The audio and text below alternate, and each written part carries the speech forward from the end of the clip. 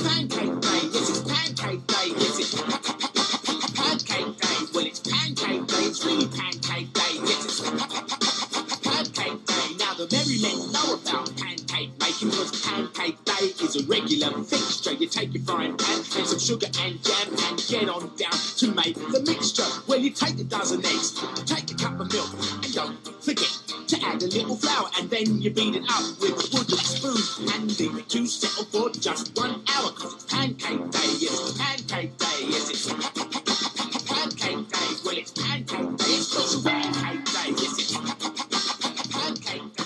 Hello, and welcome to Media Evil, a medieval pop culture podcast, where we talk about how medieval and medieval-inspired movies, TV, and books depicts the medieval world. What did they get right? What did they get wrong? And what do they tell us about how modern people see the medieval past?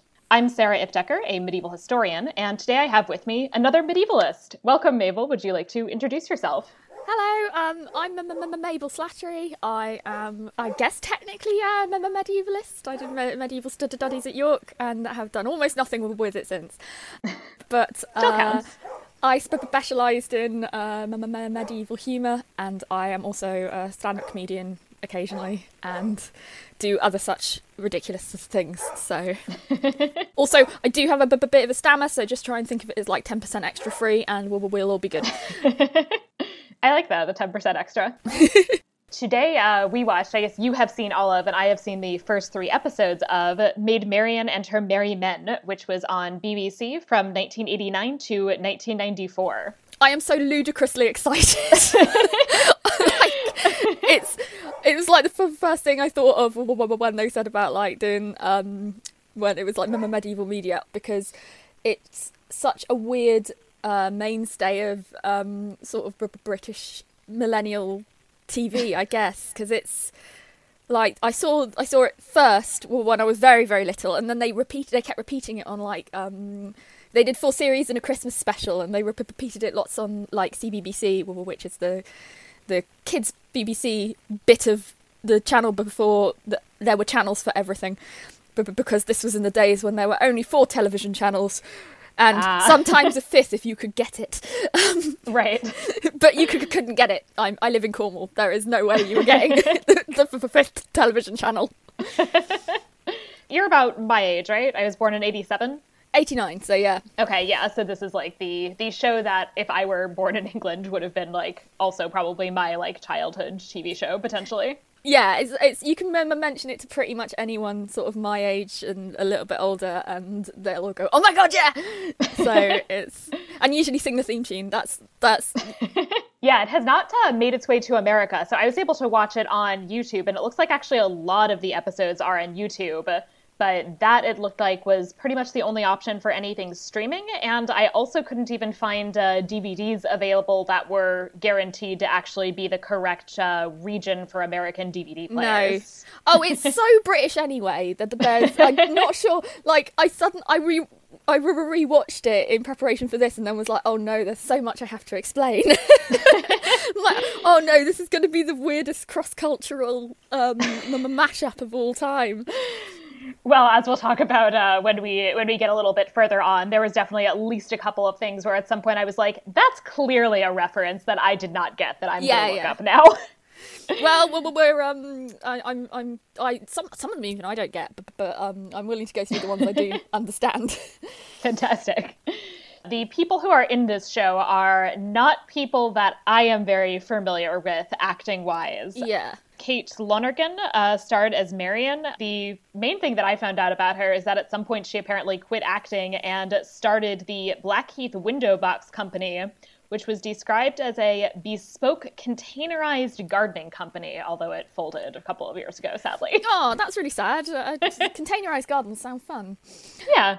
No, I didn't really know a lot about Kate Lonergan either, except that she was Maid Marian. So, but I think that's what everyone would recognise her from here. So, yeah. Wayne Morris is Robin. I also do not know who he is. He was in a couple of things, and I can't really remember that. Basically, they're all kind of, all the people in this are kind of like mainstay actors of like random British comedy that I can see, which is quite good. But yeah. The one for me is obviously the Sheriff of Nottingham is Tony Robinson, which is great because he also wrote it. And oh, okay. You know, So he wrote the series. So he just and you can tell bad guy. You can tell just because of the sheer amount he hands it up. You know, it's great. Yeah, and he definitely has a lot of the best lines, so... Oh, yeah, definitely. Well, you know, it's Sheriffs of Nottingham, isn't it? They're a bit like buses, you know, you will wait forever for, you know, an Alan Rickman and 3 Pat Buttrams turn up at once. Ironically, he apparently became involved in real-life British politics. Oh, yeah, he's, well, sort of. In the same way that a lot of British actors did on stage. But he's also really famous for doing Time Team, which is the sort of archaeology show in Britain that's on in the daytime. I was looking on Wikipedia. Yeah, that sounded fun. Yeah, it's weird. So, and the 2 people that I've actually seen in anything else are Danny John Jules, who plays Barrington, is one of the like background doo-wop singers in the Little Shop of Horrors movie musical. He's also the cat in Red Dwarf for more comedy mama-minded fans. Oh, so, I have not seen that. I recommend it highly. It's very, very good.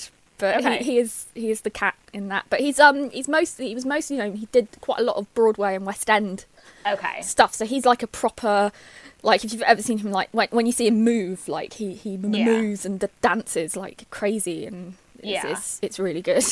Yeah.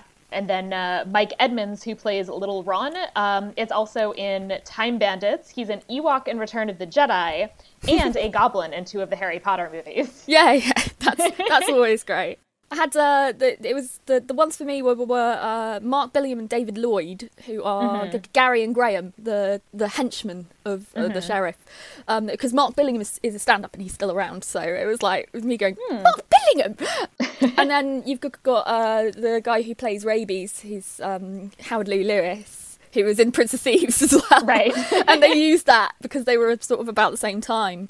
But also, like, he was so beloved, and he died fairly recently, or, you know, it was in the last couple of years, and it was just like an outpouring of like, oh my god, rabies!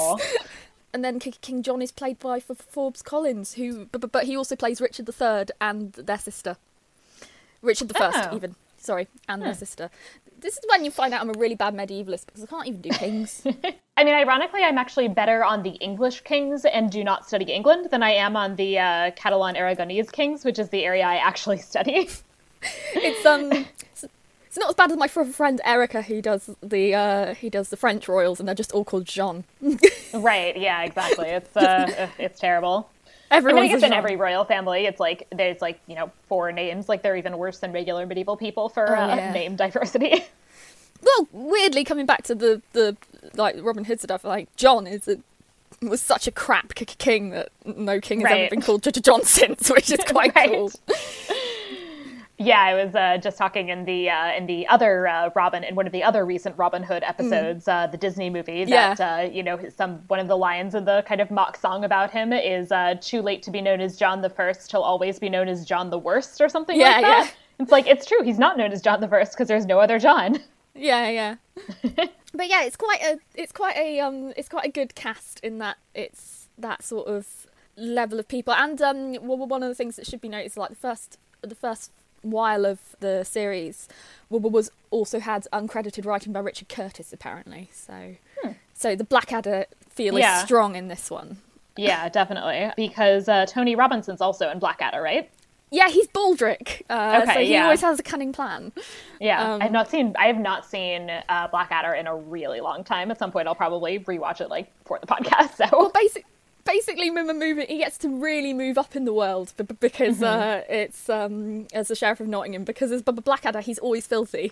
So at least as the sheriff, he gets to be clean, which is quite nice. It's exciting for him. Yeah.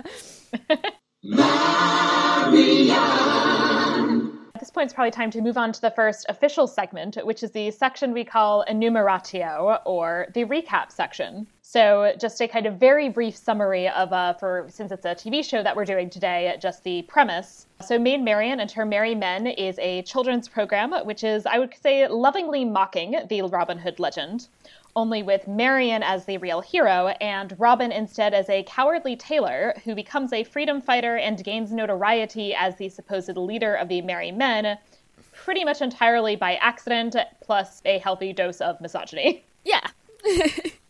That's a good summation. So that's the kind of overall premise of the show. So I've only seen the first 3 episodes. So the first one is how the band got together, and is in fact basically the kind of origin story for Maid Marian and Robin and the Merry Men. So Barrington does these like Rasta raps, which are the only thing that I feel like maybe do not entirely hold up to for a modern audience. Well, you've got to have a Danny John Jules song in there because you've got him. You've got to use him. I definitely like it. I definitely like that he's singing. Like, he does a great job. They definitely did differ as well, like in a few episodes, because the first one's the first one's like one sort of style, and the second, as you'll see in like the second episode, it starts with a more like specials style thing, and I quite like how they've done that.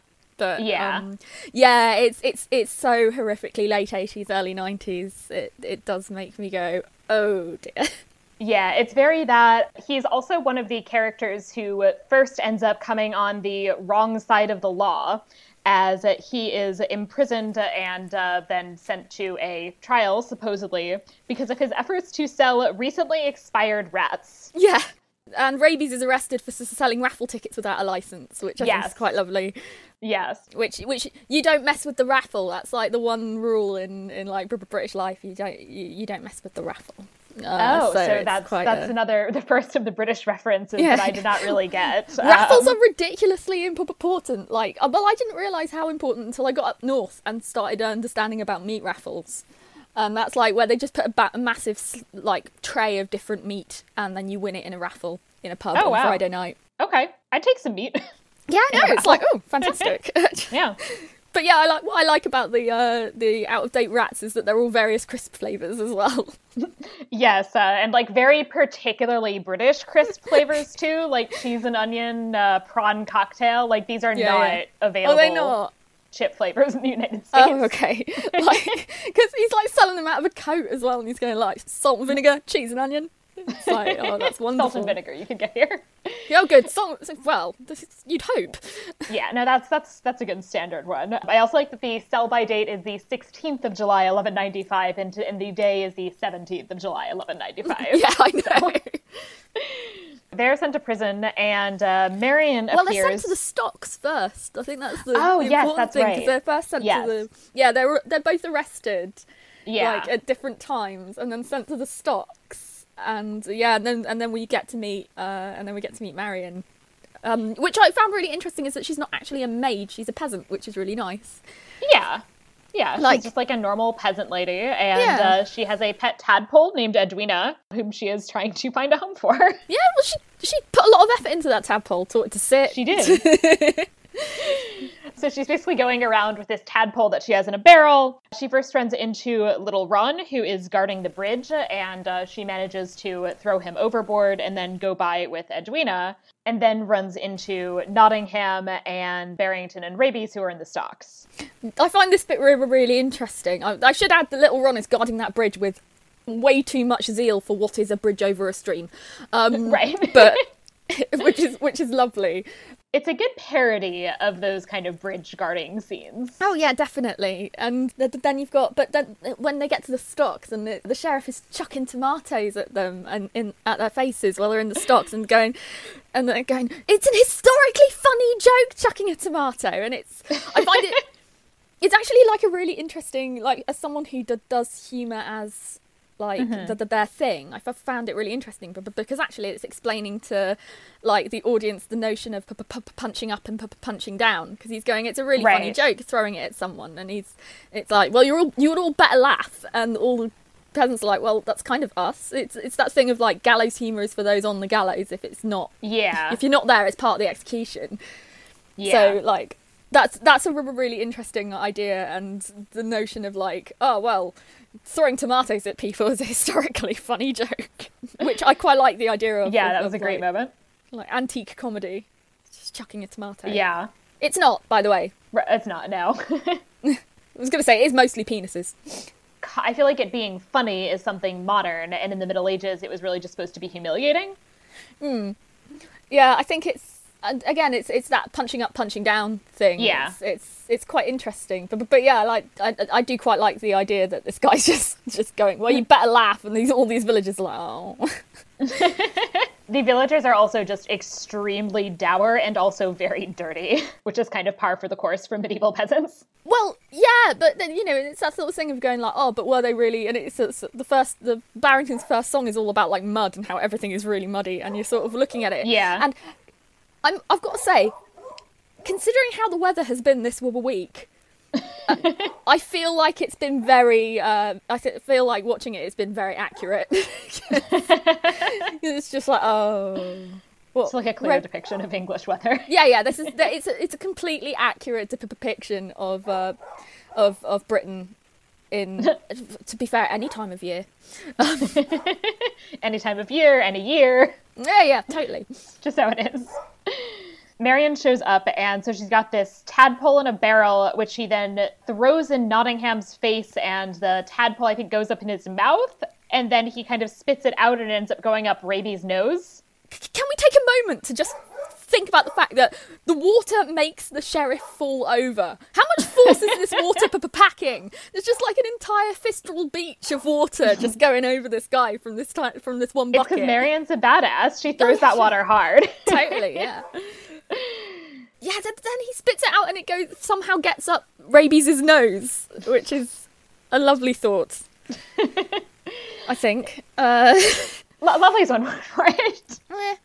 And then, but yeah, then she, in order to get out of it, she takes Robin, who she's met, who's this, like, Robin of Kensington is the ultimate sort of, like, I guess then they're called yuppies, I guess, but like the ultimate, like, total city boy, who really loves the royals. And he describes himself as the only really trendy tailor in all of Nottingham, which I love. Yeah. Well, yeah, you've got to have standards. But yeah, he's like, so he's making the king's underpants, which I think is I've got to be really careful. This is the first like real hurdle I've got to in like British stuff, is like not calling them just pants. Right. But they actually do call them underpants in the show. Which, they do as well. But, which I appreciated as an American. Oh, definitely. Yeah, he's making the king's underpants, and but he absolutely loves the royals and just thinks they've got that real like je ne sais quoi thing. And and she's there like, this is disgusting, get me away from him. But she takes him hostage, and it suddenly turns into a Daz advert because she's going, and do you know how hard it is to get blood out of weasel wool? And they're all going, oh yeah, I had it, and I'll never get those stains out. And it's just like, oh, you expect like Danny Baker to turn up with washing powder. Oh, so that is also a reference I did not get, that's turning on a specific ad. Yeah, well, it's that sort of flavour of adverts where they go, oh, the blood is in this weasel wool. I never know how to get those stains out. And then someone turns up and goes, aha, well, you've not tried. The Daz challenge to get whites really white, or whatever it was. It's, yeah, like I say, it's all very specific to that sort of period of Britain as well, like where it's only 4 channels, so you've got the 2 channels that don't show adverts, and then you've got 2 channels that do, and then the 2 channels that do, it's just the same adverts constantly. I also really liked that Nottingham very clearly does not care at all about Marion killing this person. No. The real way that she succeeds in taking him hostage is by pointing out that if she stabs him, then she will get blood all over King John's underpants. Oh, yeah. What are you going to do? If they're really trendy pants, you can't. Can't lose those. So that's really cool. And then, when they're knocking them all over and all that kind of thing, they're getting lots of laughs from the crowd, which kind of backs up the idea of the humour being the whole punching up, punching down thing. Yeah, absolutely. But yeah, and then like as soon as they run away, we're shown like another like example of like supposedly not that strong things knocking people out, because Robin manages to knock Graham and or Gary out with underpants. Right. Like, right, you're basically kind of throwing underpants at them. Like, he just waves them, and then suddenly someone comes out from behind a tree knocked out, and it's just like, what? Yeah, and this also, because he's now essentially attacked one of the guards, this now makes him no longer a hostage, but somebody who is an accomplice. So he is now in a position where he basically has to join her. Oh, yeah, definitely. And so she starts kind of gathering a band. I love her comment. I can't remember if it's her comment that people will name pubs after us. Yes! Yeah, that is the one. And it's we'll surround ourselves with a band of highly attractive and respectable young men who are just a little bit rough. But yeah, naming a pub after you is like the highest mark of British success. So Right. and like Robin signs up just for the design potential, which is quite lovely. Yes. I think that's really sweet that he's kind of got an in. I love that. And I love that he's a really committed tailor, that he clearly sees it as his art and loves his job. Yeah. And is not just, it's not just a job for him, it's a calling to be a tailor. Yeah, so he says, we'll really have our own costumes. Originals, I mean, not out of a catalog. Yeah, I know. I'm just so thrilled with the fact that he gets to make the costumes for this band of attractive but slightly rough men. Then we cut to the castle when they're like in their little sort of trial type thing. So we get to meet King John for the first time. Well, first, real proper meeting of him, which is wonderful because he sentences them to lines and torture, to which Rabies reacts up, I hate lines! That also struck me as a very British thing, that I don't remember ever doing that in, I don't remember that being a punishment in American schools where you would have to write lines. There used to be a teacher in my school who would make you do, if you got in trouble or didn't bring your homework in or something like that, he'd make you write out 100 lines in your lunch break. Mm-hmm. And then you'd take them to him and he'd rip them up in front of you and then just throw them away and then tell you to go away. Yeah, like lines is a really like those really useless waste of time punishments. They're proper old school, and you see a lot of that in the Maid Marian and Her Merry Men, because it's like they really lean on the idea of like British schooling, because it's something that kids have got to relate to, so it's actually really nice. So, and it's a reference that I think most Americans would get now, but mostly because of Harry Potter. Yes. Which also draws on British schooling traditions in many ways. So, yes, the notion of prep, which I would add, you don't have in normal like schools. But oh, and the satire, we had to get the satire klaxon. I don't know if we have a satire klaxon, a satire horn, a satire gong, anything. But when Danny John Jules turns to the camera and says, "Say what you like about British justice, you always get a fair trial." I'm like, way. That was another line that I was like, I feel like that's maybe referencing something specific that I'm missing. It's around the sort of time that lots of trials and things were coming up. I can't remember whether it's around the same time as like Stephen Lawrence case, but it's like around the sort of time that they I guess it's Thatcher 89, isn't it? So Thatcher brought in this thing that was basically these stop and search laws that made it much easier for the police to just stop black people because they were black. So yeah, the notion of and this whole thing about institutionalized racism and all that kind of thing, and it was the sort of time that Britain was kind of confronting that. So the idea of the black guy turning to the camera and going, "Well, you say what you like about British justice," it's like, oh, that is actually quite a little stab in there. That's a cutting line. Yeah, it's great. It's lovely. Yeah. But also, King John's laugh is my favourite thing. He laughs like a 2-year-old running through a field. He is brilliant. Great. He's very much also this very kind of stereotypical evil king in a kids show caricature. Yeah. Of a very particular type. But they also make him a biker, which is like a really lovely. Like he's got like leather studded gloves going on and like skulls on his crown. He has a skull and crossbones like dangling earring in one ear, which is beautiful. It's great. Yeah, no, he's fantastic. Marian and her 2 recruits thus far, who are the slightly unwilling recruit Robin and little Ron from the bridge, arrive to the castle, and I guess they're really there to rescue Edwina, right? I think they're there. I don't know. It's not entirely clear, but I think they are there to rescue like Barrington and Rabies as well. They're trying to rescue them too. They're not just trying to rescue the tadpole. I think so. I think it's like Marian's justice revolution type notion because So I think that's definitely a big part of it. She's like, this is completely unfair, and all that sort of thing. Yeah. I also like that as they're trying to get in, one of the guards asks, "You're not salesmen, are you? Jehovah's Witnesses?" Yeah, that is, you used to get, it was a lot more popular in the 90s for Jehovah's Witnesses to come door to door. Yeah, that was a thing in the US too. Even, I don't know, maybe still today? We certainly get various odd Christians going door to door. It definitely doesn't happen as much now, but my mum was friendly with the local group of Jehovah's Witnesses and used to do their hair, so that always helped. Does that make them come more or less? Less, because they knew my mum would not tolerate. My mum went to convent school, so she would just not tolerate any religious talk at all. One slightly misguided person did come to our door. My little sister, who was 7 at the time, answered it. And they said, oh, you know, is your mum? And she went, you're those ones that don't believe in Christmas, aren't you? And they said yes, and she shut the door. It's like, that's harsh but beautiful. That's pretty great.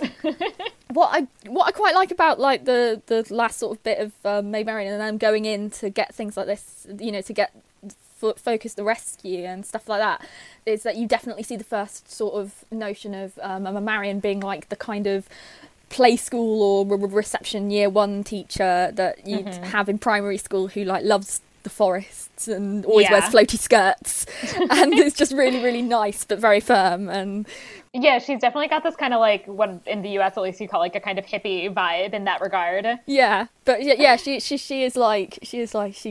teaching 4-year-olds, which is quite wonderful. But she's so nice about it, which is great. Especially since the married men often sort of come off as 4-year-olds. Oh yeah, definitely. They come in, they are able to rescue Barrington and Rabies and then tie up John and Nottingham in their place. The torture, by the way, is literally that their feet are being tickled with feathers. Yes, feather dusters, which is lovely. But there is the thing, like, I read it in a Horrible Histories book once, so it has to be true. But like, Clearly. tickling people's feet was like a genuine torture method. Like, they'd just sprinkle salt on your feet and get goat to lick it, and it would be like rough and tickly. If it went a really long time, I could see that genuinely being arguably torture. Yeah, I think that's what they do. They just pour salt water on your feet, and like then the goat would have a lovely time licking that. It's like those jokes about how could you come up with a universe that's both heaven for one group and then hell for another group? Yeah. It's hell for the people being tortured, but heaven for the goats. Oh, bless them. They rescue them. Robin also, in his like one actual show of defiance, sets fire to John's underpants. They go up like kindling. Everything is very easy to destroy in this world. Oh, yes. Like, everything's just really, really brittle. This is what we're learning.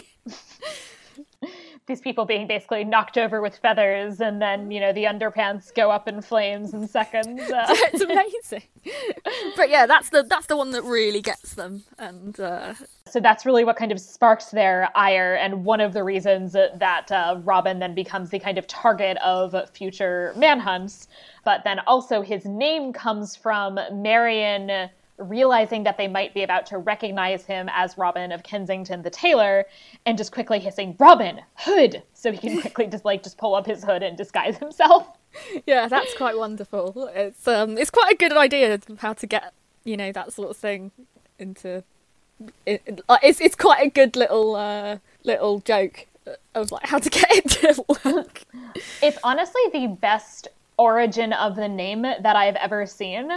As opposed, because I feel like it's actually like funny, at least, as opposed to the newer Robin Hood movies that keep like very earnestly being like, his name is Robin and also he wears a hood. Ooh. I haven't seen many of the more recent ones, so I think the most recent Robin Hood I watched was the one like years ago that had what was it? I think it had like Keith Allen as the Sheriff of Nottingham, and it wasn't great. Yeah. But then I think my favourite bit after that is is when they're all taking the oath, and she says, "I, you know, Rabies, do swear to wear the uniform and keep it clean." It's like, oh, okay, now I know where this is going. Also, the phrasing of the oath, it was something like, "Cross my heart and hope to die, stick a sausage in my eye." Yes. Is that also a kind of Britishism? Because that seemed like an odd thing to me, but it's usually "cross my heart, hope to die, stick a finger in my eye." Okay. Which I do remember very much being promising an awful lot in proper primary school, and then never keeping to. It might be why my eyes are so bad now. Oh. As like a first episode, it's amazing like how it packed in so much. Like I was talking to the guy I was watching it with, who was very helpful. So thank you, Nick, for pausing it every time I went, "Oh, I need to make a note," and then waiting for ages while I very carefully write out these notes. Like, and so, but I was saying like it packs in so much into that for the first episode. Yeah, you know. Oh, and we forget that Edwina meets her untimely end. Yes, rest in peace, Edwina. So at the end, they're just kind of sitting around the fire, and Marianne's just kind of like chattily, like telling, like Rabies is like, "Oh, I have to sneeze," and Marianne's like, "Go for it. You can sneeze wherever you want. We don't need We're to free hang you. people Just- now. Yeah, just sneeze straight into the fire." And then she realizes just like 1 second in advance, and is like, "Wait, no!" But it's too late, and he sneezes poor Edwina into the fire. Oh, Rest in peace, poor Edwina. Edwina. It's so sad that she'd had to meet her end that way, but it's a lovely way to tie that up as well. And, Right. like, it does work very well, like the sitcom sort of elements of it, like they always manage to tie up everything very neatly.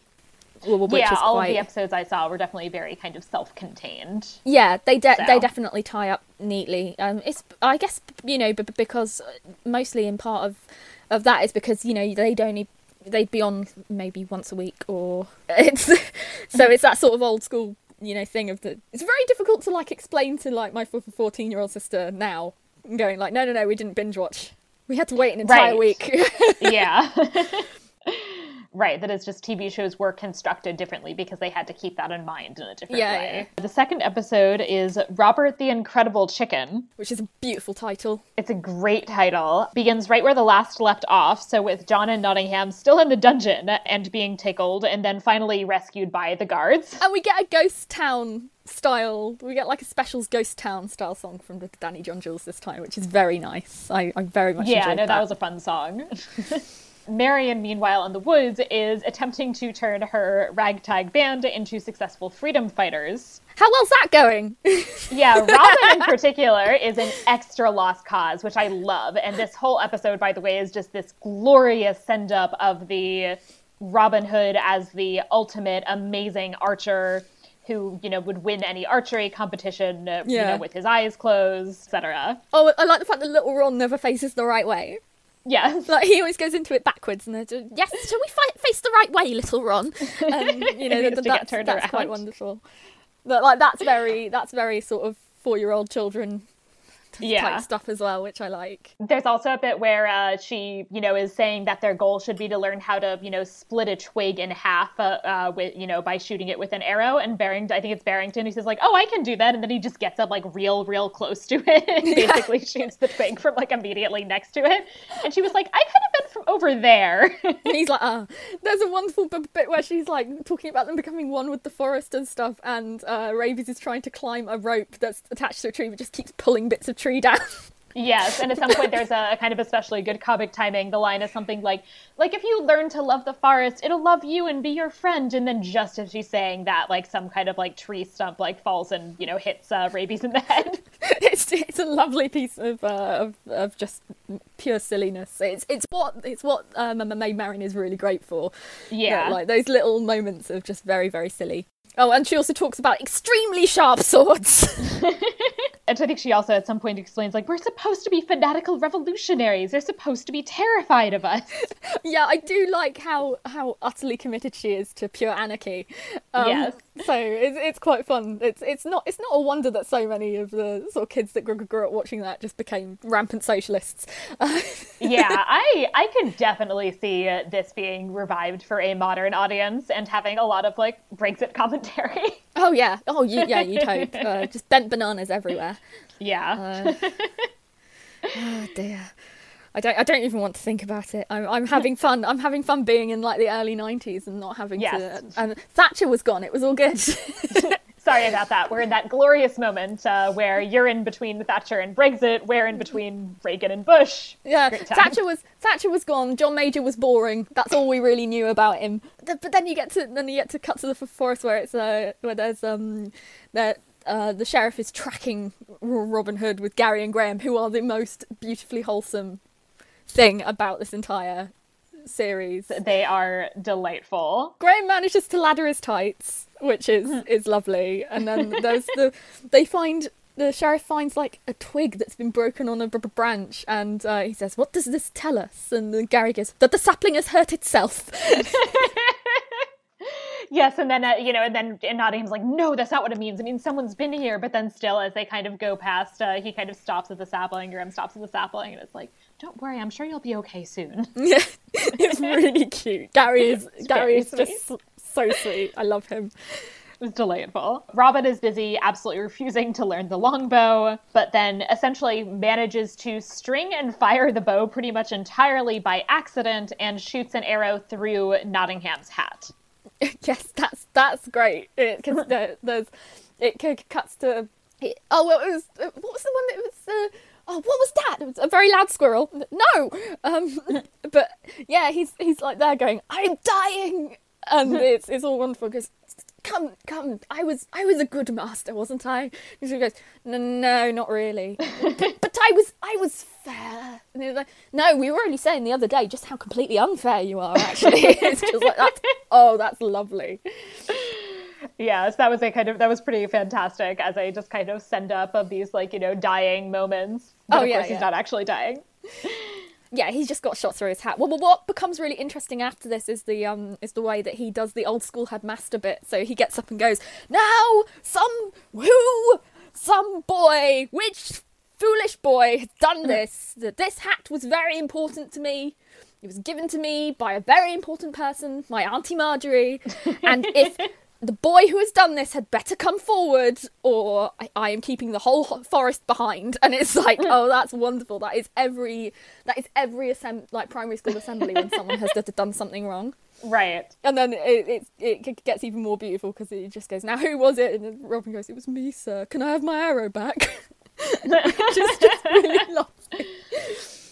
And this episode definitely goes hard on the Robin as being just incredibly dumb and incredibly incompetent. Oh yeah, he's the most incompetent human, which is wonderful. But it's the arrogance that goes with that makes it the perfect thing. Yeah.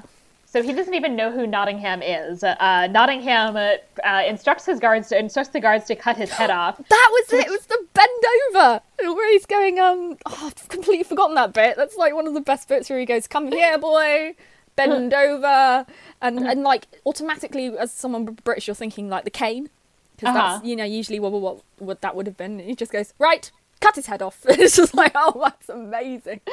I also love the little just absurdist bit, though. I can't remember which one, but one of the guards goes, what? But I don't have any scissors. No. How are you going to... Use your sword.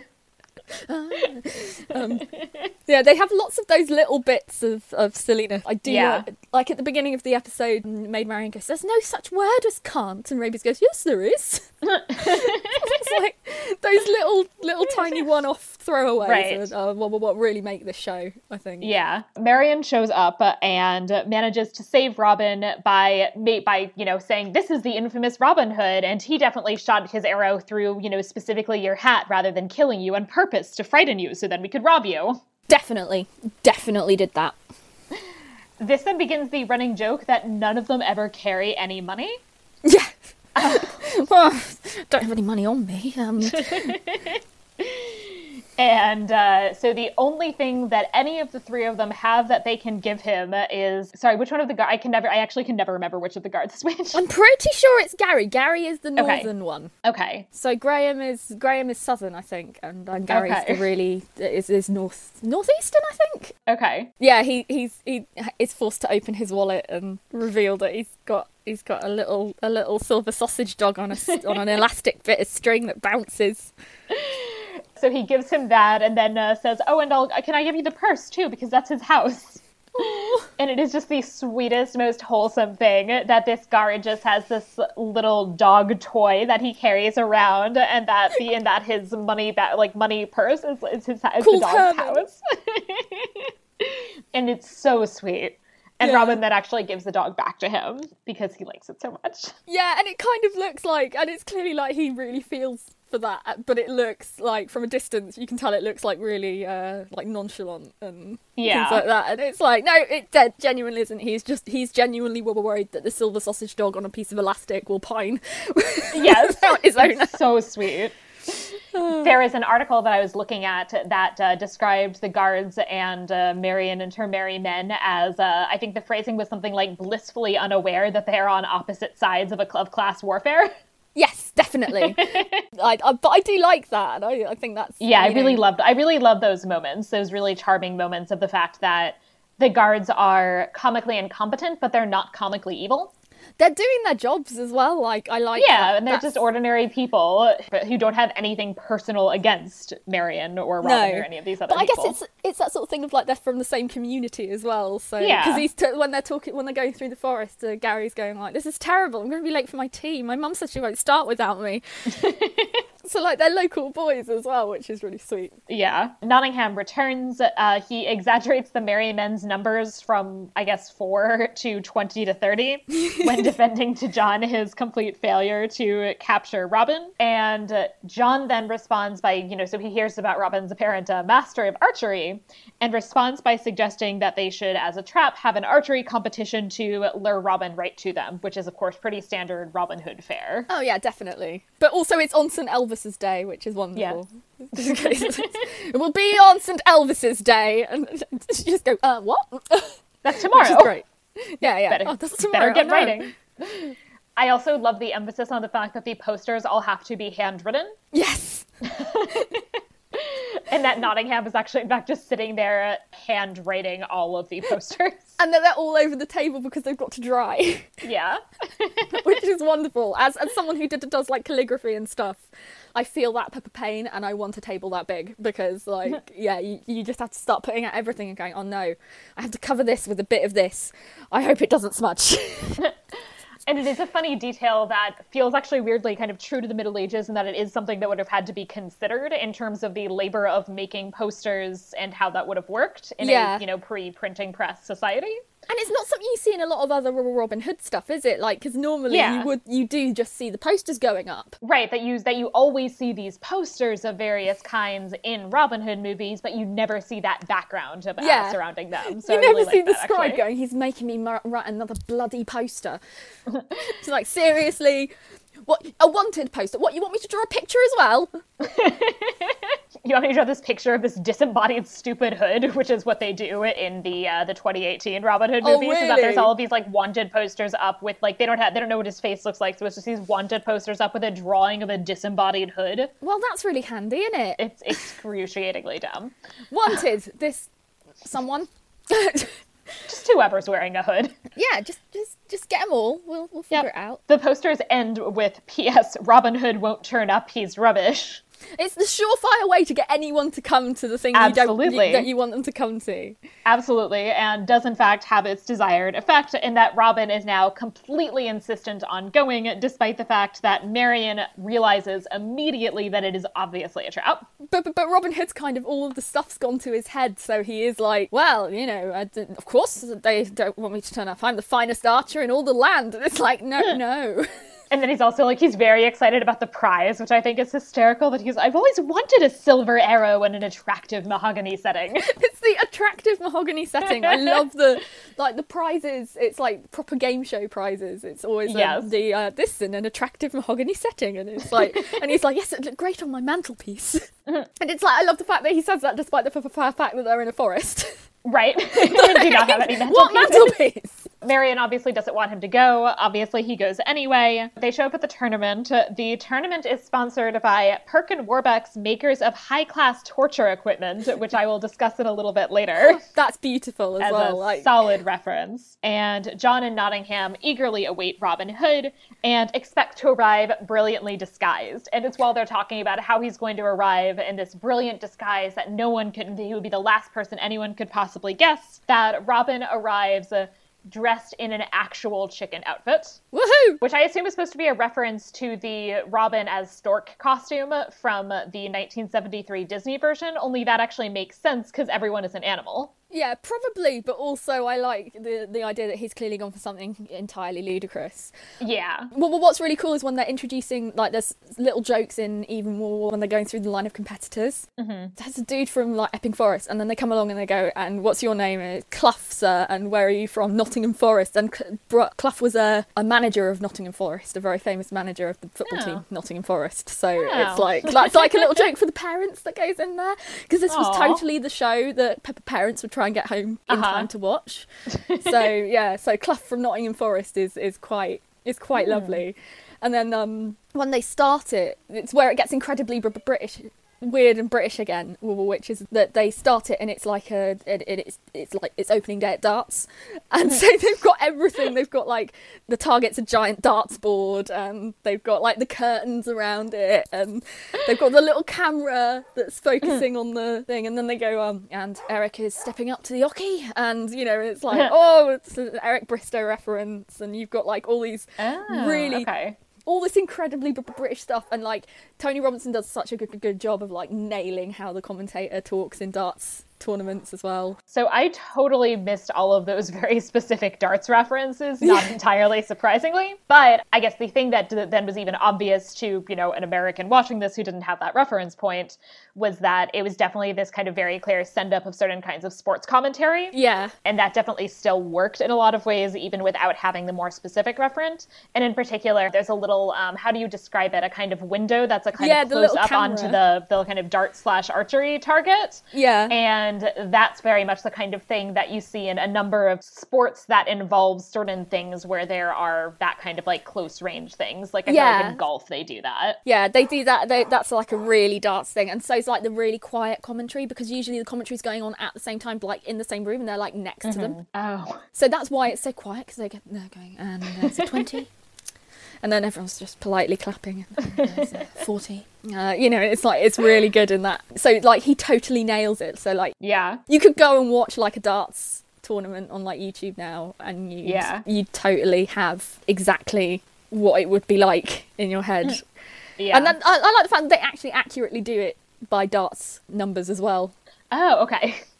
As you'll find out in a minute. Yeah. That comes up again, so... Robin shows up. He almost immediately manages to blow everything by saying that his name is Robin, and then corrects himself and says, Robert the Incredible Chicken.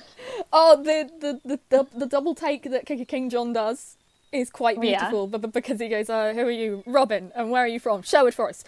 Right, good luck, Robin. Wait a minute! It's like, oh, that's wonderful. Yes, I'm keeping that. Yeah, so that was great. Robin eventually gets the chance to shoot, and unsurprisingly, he is in fact terrible, including that he manages to really just shoot most of the arrows somehow basically ultimately in the wrong direction. Like, they keep, like, ricocheting off things. Oh, all hilariously in the wrong direction. Oh, as well, yeah, all hilariously in the wrong direction. And each of his arrows, therefore, then manages to basically comedically take out one of our bad guys. Yeah. First, I think something knocks over the guards, and then something like knocks over Nottingham, and then it knocks John over. Yeah, it's wonderful. And I like the fact that he gets a red card. Yeah. Like, just before he hits the Sheriff of Nottingham, they just go completely off-piste and just go, fuck darts. Red card. John, in response, is, about to basically send him to the dungeons, because I think Robin goes, again, this just kind of blissful ignorance of how poorly he's done, just says, like, great, what have I won? But he frames it with, as game show prizes as well. Like, yeah. He goes, you've won an all-expenses-paid trip to the dungeons. You've won a luxury meal of a crust of bread and pond water. Yeah, it's lovely. And a brand new Perkin Warbeck torture machine. That's the other one he says. You stupid chicken, I'll make you wish you'd never been laid.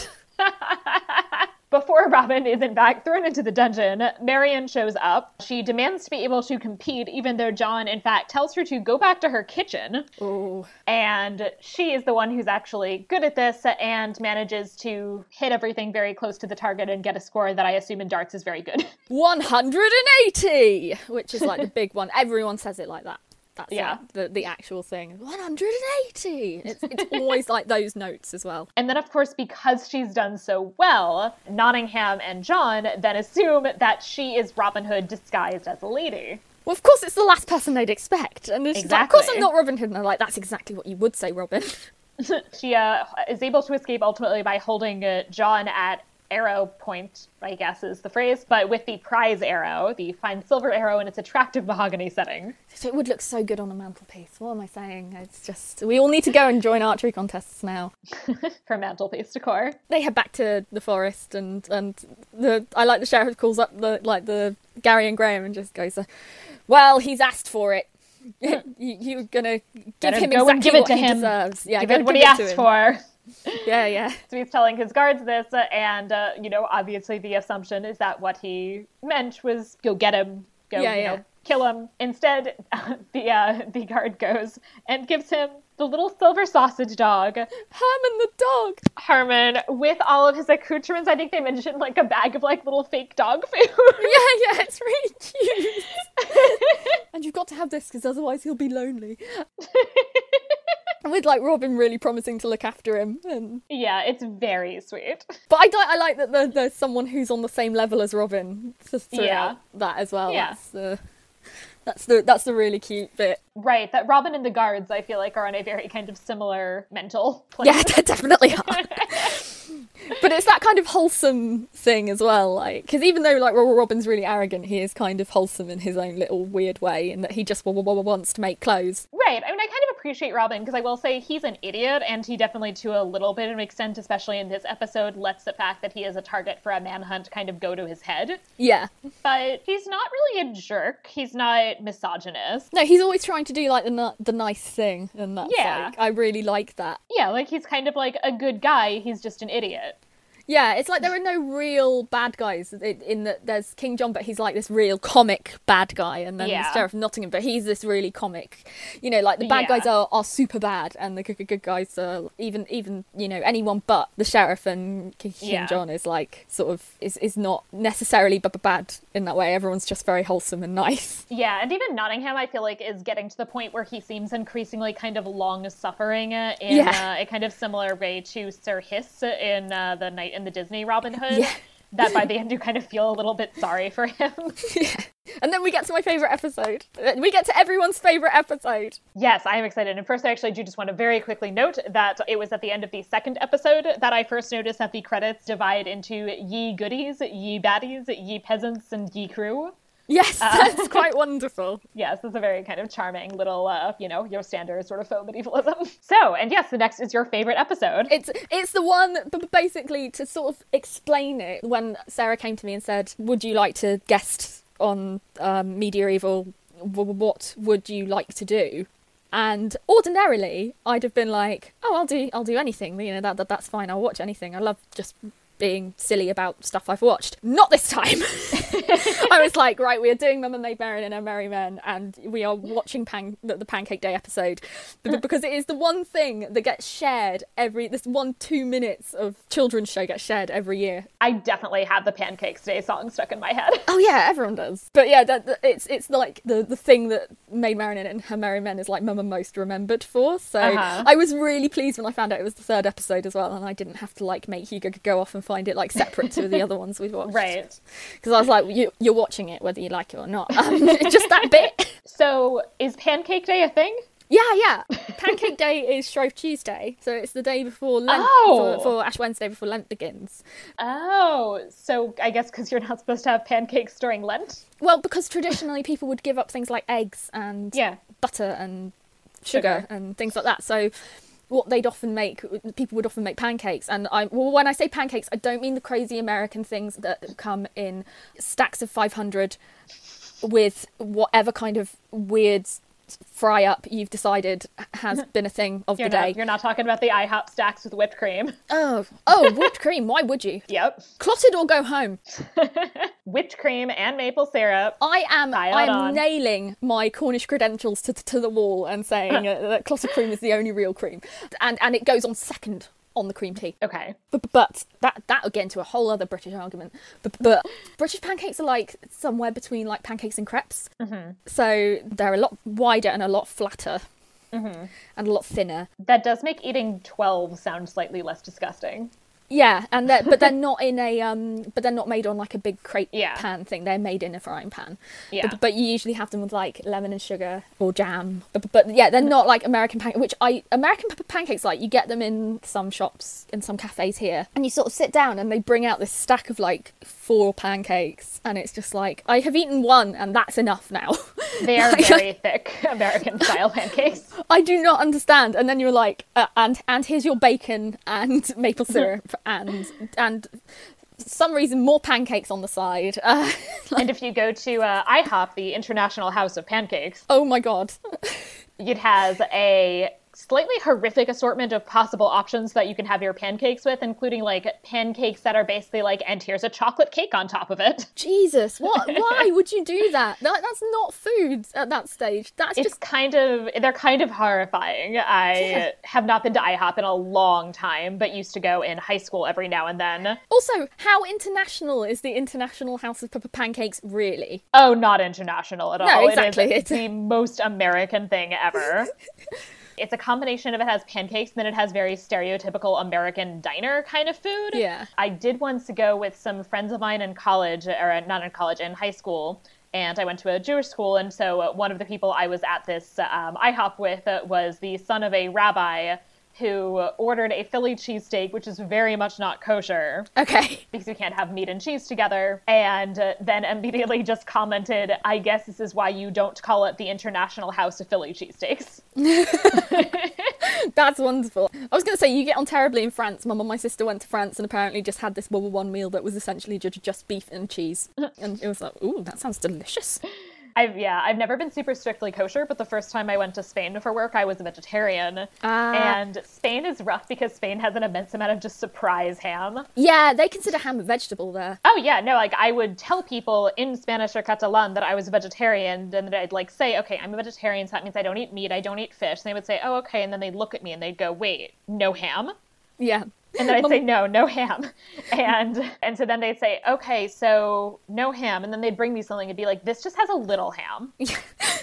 My ex lived in Madrid for 3 years, and when he went, he was vegetarian. When he started there, he was vegetarian, and a very similar thing when they just go, this doesn't have any meat in it, it just has ham. And you're like, oh, for God's sake. But yeah, basically, Pancake Day is essentially like the only day of the year where we really eat pancakes. Like, pancakes are a really special breakfast. So you wouldn't have it just like as an ordinary. No, yeah, the proliferation of pancakes in America is something quite surprising to me. Yeah. But probably not good for our health. But and come on, we've got the fry up. We can't talk. So yeah, Pancake Day is like really special because it's just when the whole country goes nuts and just has pancakes and shares this song, which is like the first bit of it. It's just a little song about how it's Pancake Day. And I also love how Nottingham, in fact, when he's talking to John about how it's Pancake Day, actually turns to the camera and sings a little bit of the song. Yeah. Yeah, because it's they repeat it. This is a problem. If I do it, it just sounds like I'm talking. It's Pancake Day. It's Pancake Day. It's Pancake Day, and then but they actually repeat it. So when he's telling the Sheriff of Nottingham, they genuinely he does it really conversationally, but they cut that in. It's like, oh, that's beautiful. But the peasants are all having their pancakes made out of mud because they don't have any money. So, Call back to the first episode where Barrington's talking about how all they have to eat is mud. Yep. Again, Britain in the last week, I can see that happening. Yeah. After Brexit, all we'll have is mud. Nottingham is trying to get one of the peasants to give them a frying pan and takes one eventually from a peasant who he believes is called Stinker. Yeah, but because I was going to say, because King John's like, well, we better have pancakes then. Yeah. It's everyone's reaction to Pancake Day. It's just like, better have pancakes. Because he says, oh, how do you like your pancakes? Do you like it with, jam or sugar? Or do you like it, like me, do you like it with Angel Delight and a bit of chocolate spread and whipped cream? And I'm like, Angel Delight reference. What is Angel Delight? Angel Delight is, oh my God. It's so late 80s, early 90s British. It makes this me is so such happy. an exciting introduction to British culture that I'm getting. I have been to England, but but you didn't try Angel Delight. No, Angel Delight is what we considered the height of dessert when we were 4, but what is actually a powdered dessert type thing that you mix with water and it goes all custardy. And so it's basically like powdered flavoured custard. Okay. And it retains quite a bit of its powderiness, no matter how much you mix it. And it's always violently flavoured and coloured. So you could get it in chocolate, strawberry and butterscotch. And I can't remember whether you could get it in other flavours, but the strawberry one was always neon pink. So it's called Angel Delight, yeah. Angel Delight, okay. Butterscotch one always looked like baby's first poo. But tasted amazing. So but that was the thing, if there was like a party or something, or it was like a special day, or if your mum just couldn't be asked to cook like a real thing, then you could, maybe for dessert you could have a bowl of Angel Delight, and Everything would be good. I don't even know if they do it anymore. I might actually have to go shopping tomorrow. There will just be just me in Tesco after work going like, please tell me you've got Angel Delight, where is it? I will hate it, but I will still eat it for pure nostalgia. The name also definitely makes me think, I'm pretty sure Angel Dust is like a name for cocaine or something, and that's definitely what's making me think of. Oh dear. It's when they're trying to get this frying pan for the king for Pancake Day that they then realize that apparently the peasants have no idea who King John is. I like the sheriff has to explain who he is and goes, you know, the one who doesn't speak till Christmas Day and cuts people's heads off. Yep. Which is wonderful, because that's a reference to the Queen's speech and the King's speech, which is like Christmas Day. They always do like a speech on TV. I'm like, I know some people, it's at 3 p.m. and I used to have a boyfriend who wasn't allowed to open his presents on Christmas Day until the Queen's speech had been on. Wow. What? That is like the height of awful. That's sad. I also love how there is one particular villager who is under the belief that the king is still William the Conqueror, who died in 1087. Yeah. And that in response, Nottingham says, no, William the Conqueror is a nasty king who's dead as a doormat. This is a nice king. Yeah, I do like that. Well, yeah, I guess it's William the Conqueror is the famous one. That there's only one, right? Oh, and then they go on about like the so and so king, and then someone says Jonathan King, and that reference has aged badly. Jonathan King was a singer who turned out to be a massive paedophile.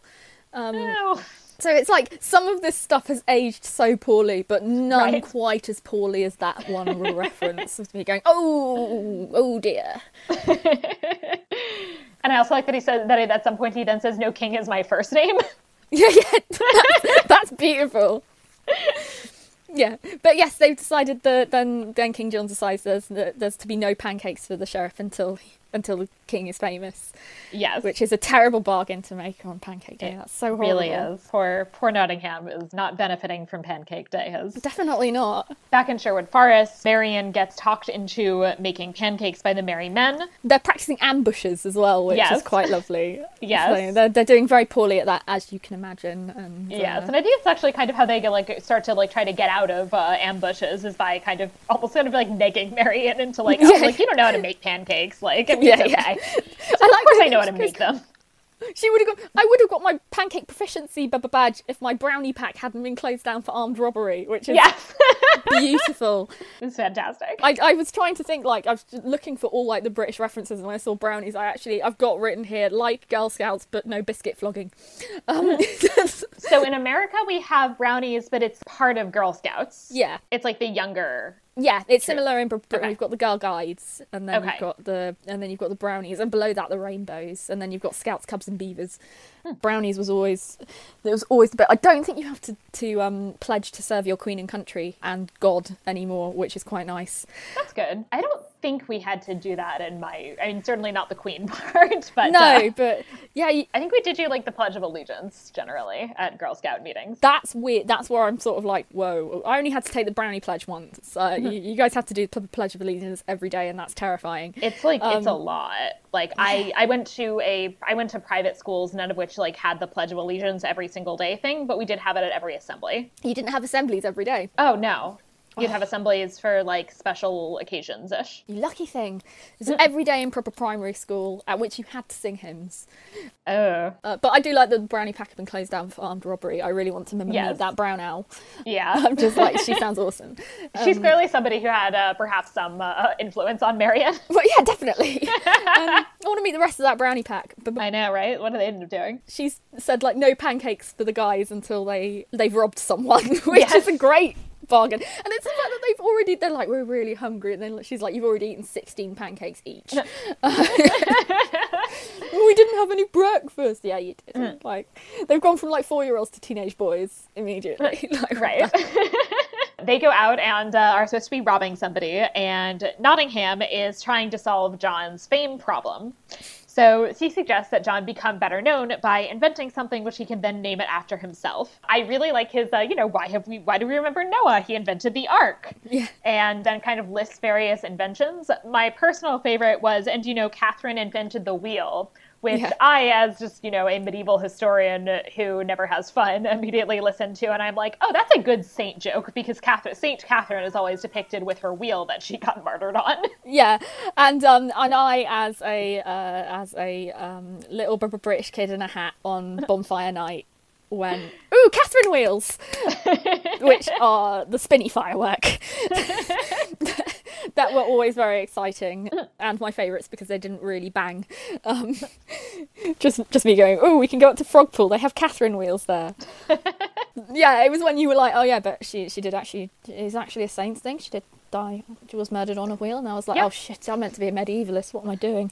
I think she started to be martyred on the wheel, and then she made the wheel, or like Jesus made the wheel break As you do.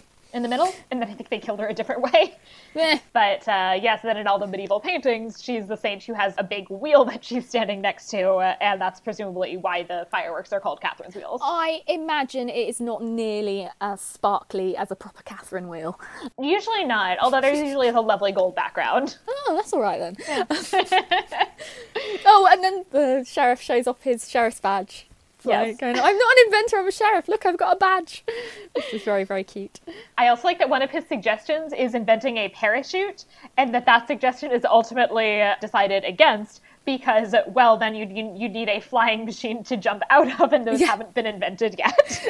Oh, he also tries to invent the automatic foot, which is a lovely idea. And finally comes up with the idea of a game called John, which is the title of this episode, which involves basically shooting balls across a table. I heard this, and I'm an American, so I would just say, okay, I guess they're like, he's inventing pool. That's exciting that he's inventing pool. That's a game that I've heard of. It's when he starts talking about like they'll have John competitions and international John competitions, and they'll and then you start going, oh, okay, and then you start putting everything together as a Brit. But There are international pool competitions, I think. oh yeah, I'm sure there are, but pool is definitely much more is much more The a pub bar game. sport. Yeah. Yeah, it's definitely more a pub game than it is. Yeah. And when he talks about different coloured balls, whereas as opposed to pool where it's like spots and stripes or something. I don't know. I never. In the US, there's solids and stripes. That's it. Yeah. They are different colors, but... Yeah, I never played. We had so many pool tables but I'm just so poorly coordinated that I could never play it, so I just commentated instead.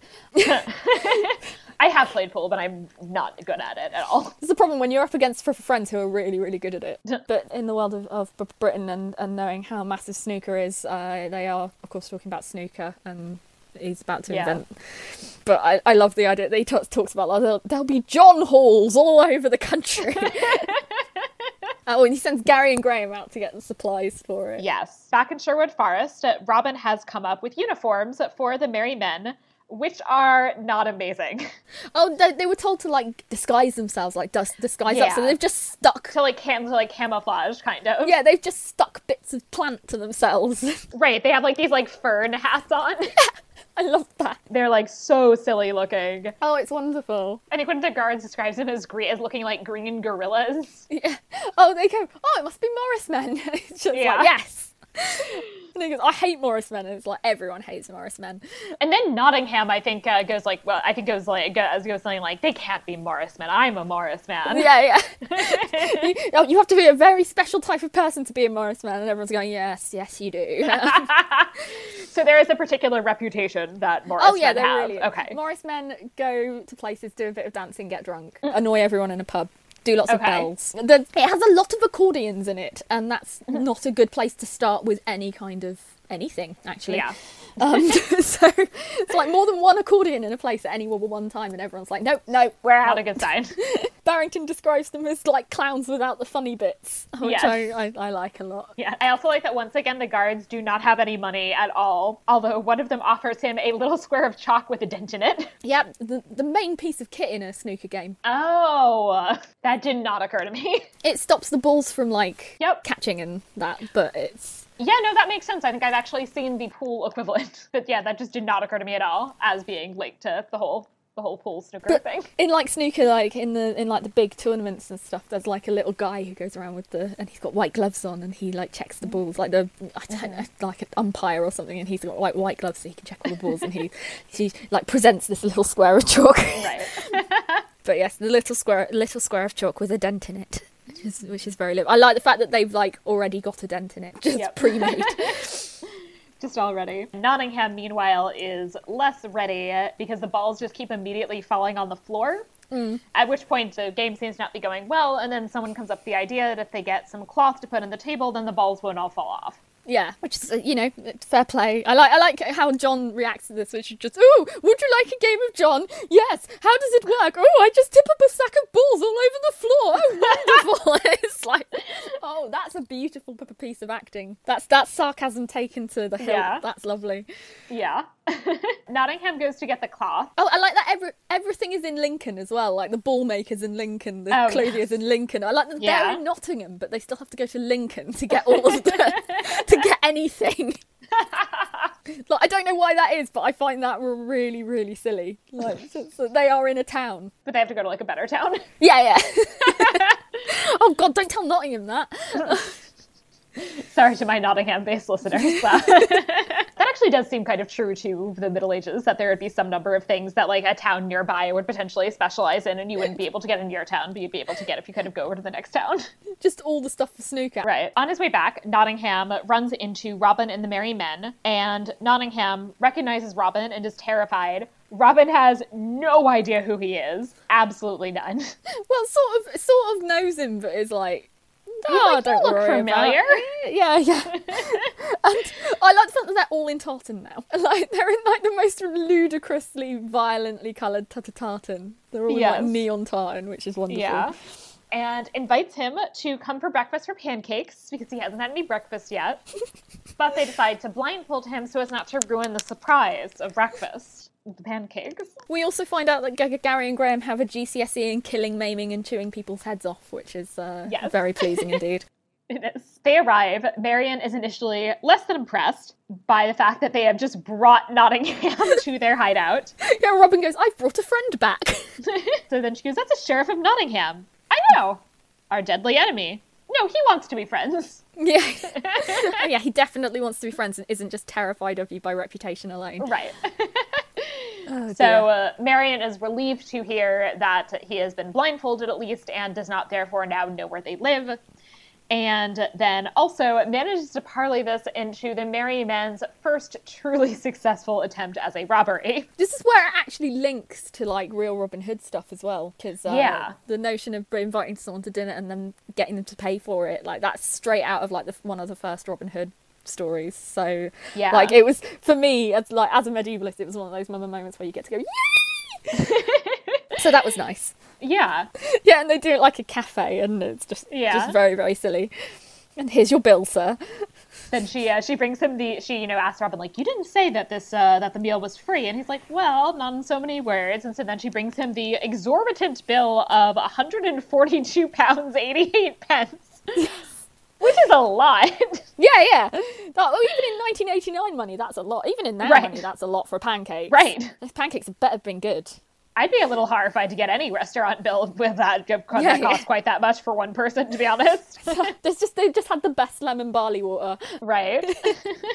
Initially, he refuses to pay. Marion threatens to bring out the manager, who is Robin, and he quickly changes his mind. Once again, he is not carrying any money, but he does have the lovely bolt of green cloth that he bought for the snooker table. This was where I went full, and this isn't even like a medieval thing, but this is where I got like full inaccurate mad.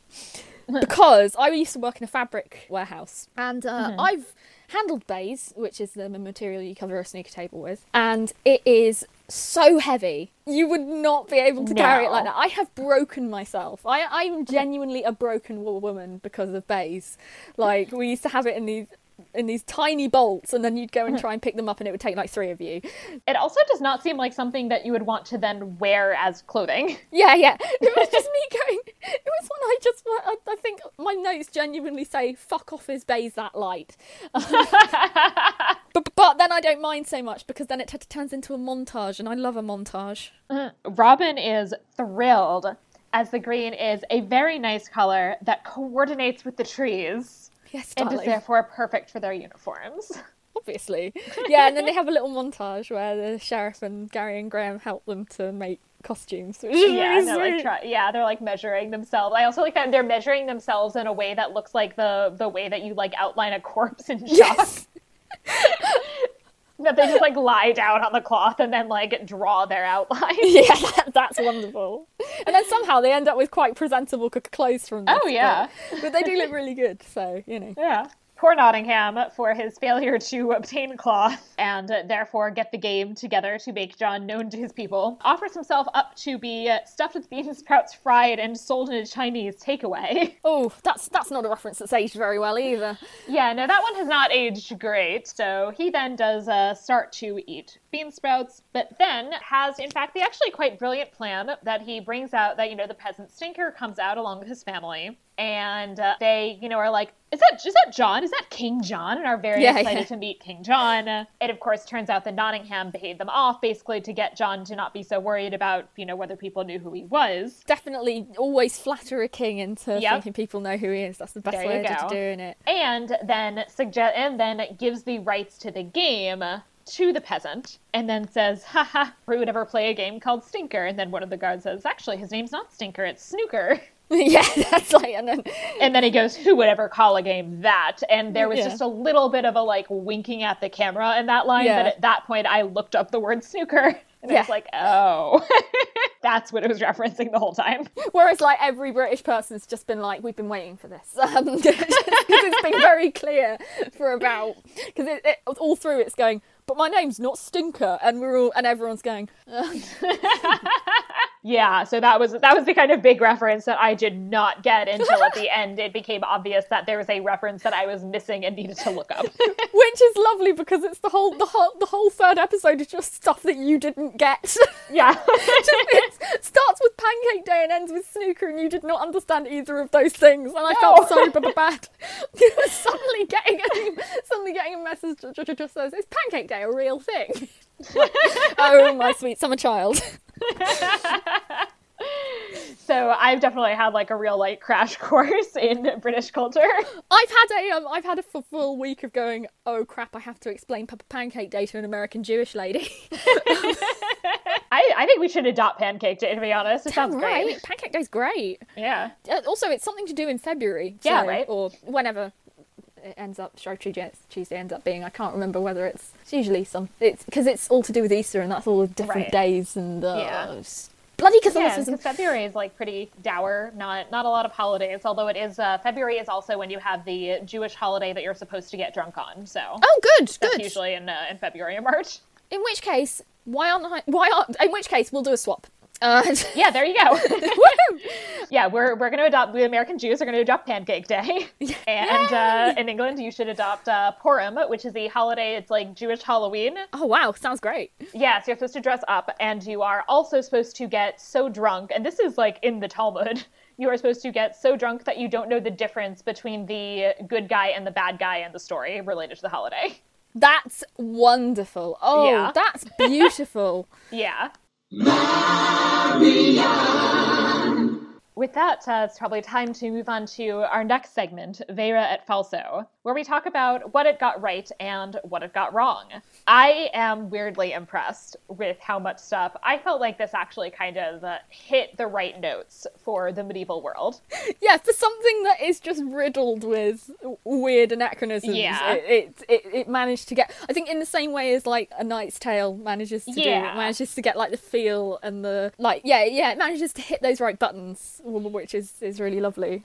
Yeah, and I tend to be a big fan of things with deliberate anachronisms, in part because when I'm not watching it specifically for a podcast where I talk about what's wrong about the Middle Ages, it's a kind of nice way for me to then allow myself to say, okay, there are certain things that I don't have to worry about whether they're right or not, because it doesn't matter, because this is presenting itself deliberately as being anachronistic. Yeah. So I have a great appreciation for those. And then I think also, I think in some ways it's easier in the things with deliberate anachronisms to then get at these, like to get at things that are right about medieval culture, even if they're not then kind of literally right, but that it presents a vision of the Middle Ages as kind of playful and humorous. Yeah, for example, definitely. In a way that makes sense for a modern audience and isn't so dour and grey.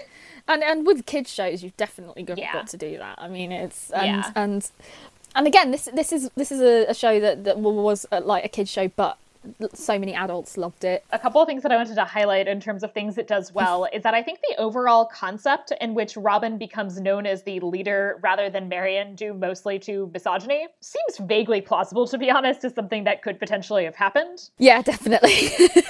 And the other thing that I thought was interesting is that Marion, as opposed to necessarily being like angry about the fact that she's not the one who has that notoriety and public identity as a leader, actually kind of takes advantage of it in really clever ways. Yeah, she really uses it. I mean, she gets a bit frustrated by it, but... Yeah, but it seems like a lot of the time she's like, okay, this is something, the fact that I'm not known as the leader in the same way is something that I can actually use to my advantage. Definitely. And I really like that, and it actually very much seems akin to a lot of things that we know about real medieval women, essentially using certain gender-based stereotypes to their advantage in order to accomplish whatever it is that they want to accomplish. Oh, for sure. And it's especially true of like in Maid Marian. It's really interesting how she goes about convincing Robin. Like Robin gets convinced by it as well, that he's this really great. Yeah. Like that he's the great Robin Hood. Well, whereas Marian's there. Like, but also she's a fanatical revolutionary. So yeah, it totally makes sense that she would use that to her advantage. And yeah, and definitely totally recalled for me. There's so much scholarship about women in medieval court cases who are very much like kind of do this like, poor me, I am a woman and completely incapable of taking care of myself, but my husband, has mismanaged my money, even though he's the one who's supposed to be in charge of things. So I guess you gotta give me my money now, though. Yeah, that's lovely. Yeah, and it definitely kind of recalled that for me in a way that I thought was actually really cool. I really like that. I also kind of was feeling the running gag of nobody ever having cash. Yes. Because, medieval Europe is actually a fairly cash-poor society. For a lot of people, their wealth came in the form of various kinds of, valuable or, less valuable if you didn't have as much money, but various kinds of movable goods in the form of real estate. Little squares of chalk with a dent in it. Little silver dogs, certainly actually textiles. Yeah. So... like that one's actually pretty spot on. Yeah, it makes it. Yeah, I like that, and it's also just a great thing of like just everyone gets caught without cash on them as well. Like it's just such a wonderful. Oh, I'm so sorry, we have nothing on us, and right. I do like that. But it definitely really hit. Like it definitely really worked for me, especially because I've been spending a lot of time talking about material culture and coinage in terms of some of the work that I'm doing now, and. To actually make any kind of substantial purchase, the amount of cash you would have to be carrying to make that purchase in cash, it would just be way too heavy. Yeah. Just dragon pockets. Yeah, and so I feel like there's just such a tendency in a lot of Robin Hood movies and Robin Hood media to kind of really emphasize him dragging away all these vast stores of coinage, and even a pretty hefty bag of physical coins is maybe not actually worth all that much money, depending on what the coins are actually made of. Sorry, now I've just got the image in my head of a Robin Hood film where they actually make it cash accurate, and they're just well, give us all your gold, and then just someone because they usually chuck a little purse at them, and it's right, all that kind of thing, and actually they just throw a whole trunk. Right, just throw a whole trunk, and then you run into somebody else who's I don't really have any cash, but I have this document that shows that dude owes me owes me 20 pounds. Yeah, and this cow. Right, here's a cow. I definitely think we need to go back to more livestock bartering. I'd be very happy to receive cows in exchange for things. I will take one of those. I feel like I have enough animals. It already feels with one dog and one cat, I have quite the menagerie in my apartment. Well, we used to have cows. My grandpa used to have cows, so clearly I'm just suffering a really bad cow withdrawal. But I will take I'll take a winter coat. Yeah, that'll work. Yeah, so I really appreciated that. And then also something, especially I would say for American audiences, if any Americans decide to check this out, Saint Elvis, especially to an American maybe not as quite religiously adept audience, sounds very silly because for any American, your immediate thought would be Elvis, the singer. To be fair, it was my thought too. So okay, yeah, so that would definitely be true in England too. But here, I'm pretty sure the vast majority of Americans have not, in fact, heard of Saint Elvis and probably do not know that there is actually a Saint Elvis. I had no idea there was a Saint Elvis. I I looked it up, to be fair. I was like, oh, This is that a real thing? is wonderful. So there actually is Saint Elvis. Elvis is the Anglicization of a 6th century Irish saint, the Bishop Saint Elva, which, oddly enough, I was talking to my former co-host Ollie about this, and he told me that Elva is actually now a very popular Irish girl's name. Oh. So they're just going around weird. calling their girls Elvis. That's wonderful. Yeah. Right, exactly. There's like all these like little like Irish girls running around with the name Elvis, basically. That's great. And his feast day is September 12th, which seems like a lovely time of year for an archery competition. Yeah, actually, yeah, especially down here where it's usually very, very nice weather. Yeah. Is there anything else that you wanted to especially highlight that you felt that they really got right? I mean, like I say, in terms of like the literature of it and how the thing about like the getting in something from the guest, and like they got in quite a few good references in that sense, and I like how they've done it so it's clearly really under budget. Like they've clearly done it on a very low budget, but I do like how they've done it. So everything is very small and things like that, because actually, you know, that's a lot more of what the medieval world was like, and like more like big budget Robin Hood stuff, you know, happens with like, you know, like big crowds of people and things like that. And actually, there wasn't really that kind of big crowd of people in that sense, you know. Yeah. There's lots of people going around doing their things that needed to be done, and the fact that like everyone knows each other, like there's like, because it's like the village of Worksop, and you've got, you know, you've got Gladys, the crazy old lady, and you've got like, and they all know each other. And like, I find that really, in terms of like, it's funny, but it also is really quite true to the Middle Ages, and that everyone's communities were quite tight, and you know, in that sense. There was a lot more travel and stuff than people thought there was, and you know, I'm not saying that it was all you stayed in one place for all your life, but for a lot of people that was life. So it's like, I do like the idea that the king comes around and no one knows who he is, but everyone knows who each other are, and you know, it's that kind of sort of parochialness of it, which is very pleasing. Yeah, absolutely. So there's a lot of deliberate anachronisms, and, you know, mostly, like, that's totally fine. I'm all for deliberate anachronisms. I did want to highlight one that is actually an intra-medieval deliberate anachronism, which is a great joke for, I guess, medievalists, and I don't know, maybe this is somebody who would be more a standard figure that you would know, like, that you would like learn in history class in England, but here would not be. And that is the Perkin Warbecks, makers of high-class torture equipment. Not in the slightest. I have no idea who this is. I just thought it was a funny name. So so I'm quite interested now. Okay. So this I thought was hysterical as a nice little in-joke for people who are pretty familiar with medieval English history. Because Perkin Warbeck is a 15th century pretender to the English throne. Oh, okay. This is the thing. Social historian, don't do kings. So, like, again, when like everyone's going to be watching this, going like, how on earth is she a medievalist? She's come on this podcast, and all she's talked about is Angel Delight. It's I'm not like, when it comes to like kings and things like that and dates and stuff, I'm really bad.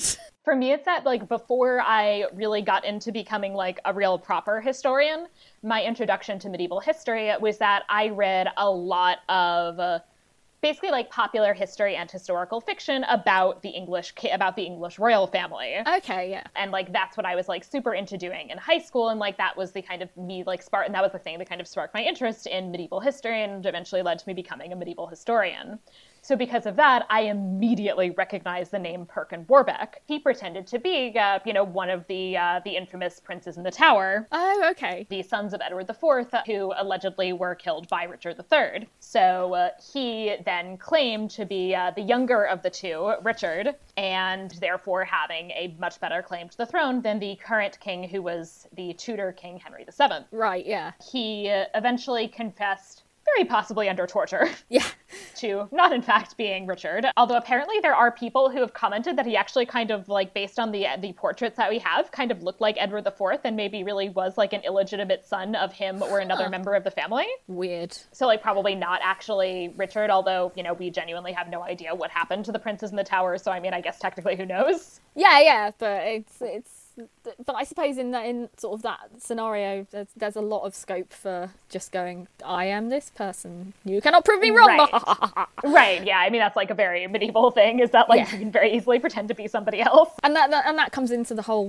like Robin Hood thing quite a lot as well, and things like that. So, but so I really love that it just like took this name, this kind of random name that, as I said, like for somebody who's very familiar with medieval English royal family history, is a name that really sticks out as being this kind of pretender to the throne, which I wonder is a kind of subtle joke trying to undermine John's claim. I also think that it's used because, like, from my point of view of me going, oh, it's just a funny name, but because it sounds like a firm of lawyers.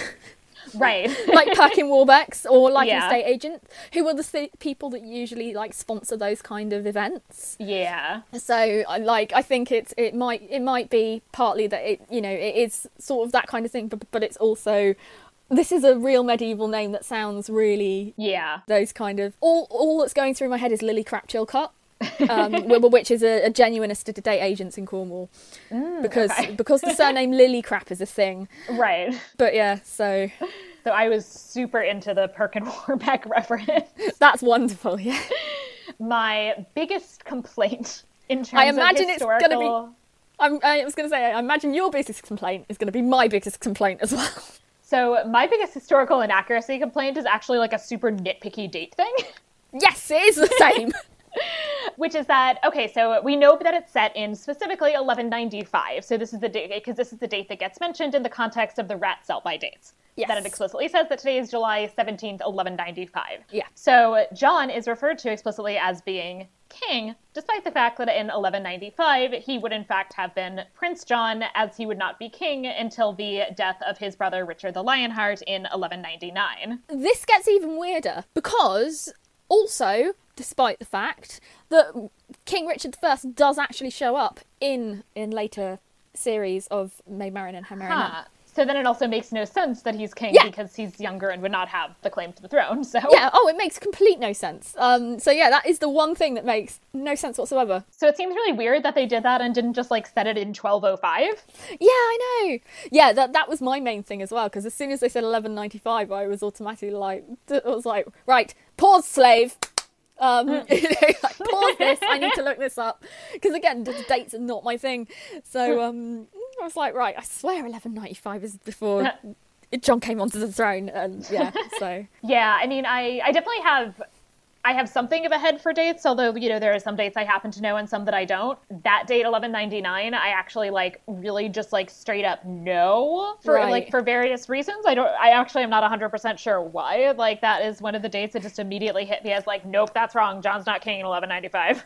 I was going to say the only dates I can really think of it when you're taught in Britain are honestly 1066 and then 1215 and then you're just taught these random John's dates king by 1215, but you're just taught these random dates and have them sort of very, very firmly drilled into you, but other than that you don't really get because history is taught in a very, very specific way in British schools. I don't know if it's still the case, but certainly when I was young, history went in secondary school 1066, Romans, Tudors, World War II, World War One, Victorians. 1066 before the Romans? Yeah, definitely.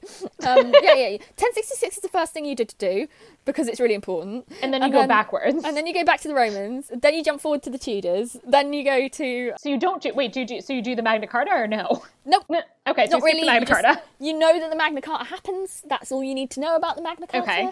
The words habeas corpus come into it. No one knows what they mean.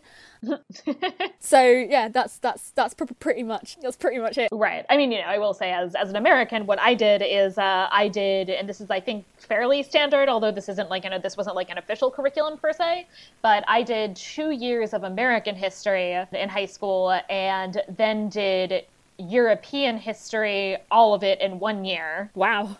I was going to say, I'm assuming, but, you get to learn American history, which is a really great thing. So, I'm assuming you get to learn all about all the different tribes that got to be around at the time. And, you get to learn about all those interactions and how, there are so many diverse things about America. And I imagine, learning about all that in 2 years is really hard, but really fun. How sarcastic am I managing to be?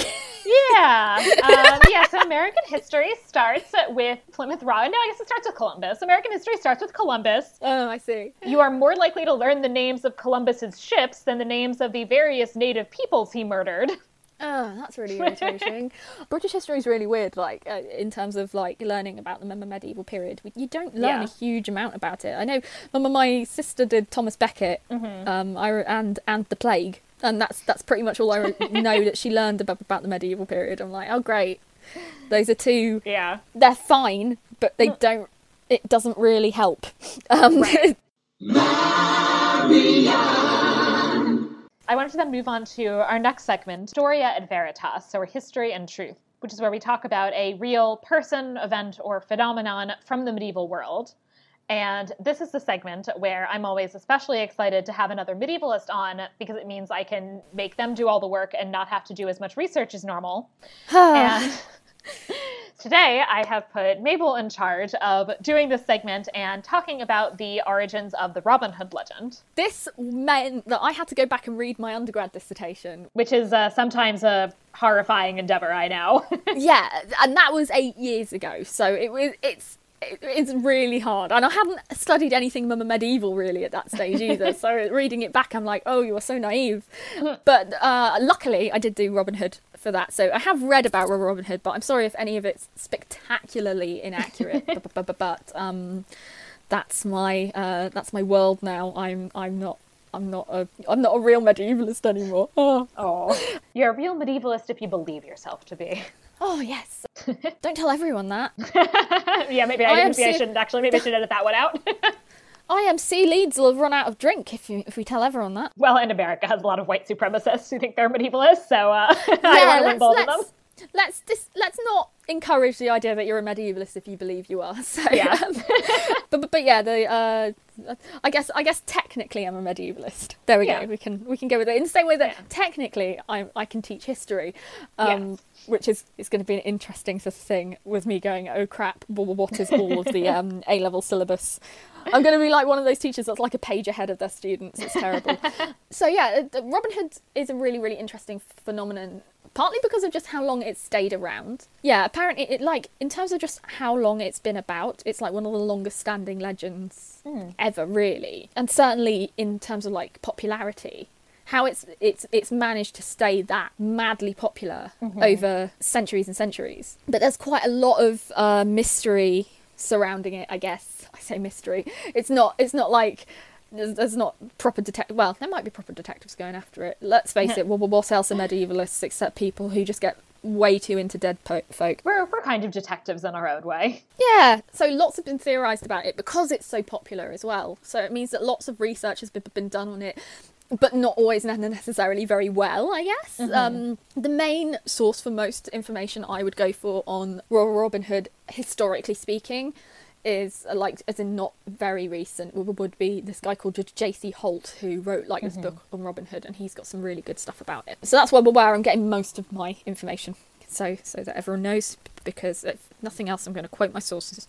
So the first Robin Hood ballads came along in manuscripts that are dated around 1400 to 1500. The first one, Robin Hood and the Monk, is from about 1450, they reckon.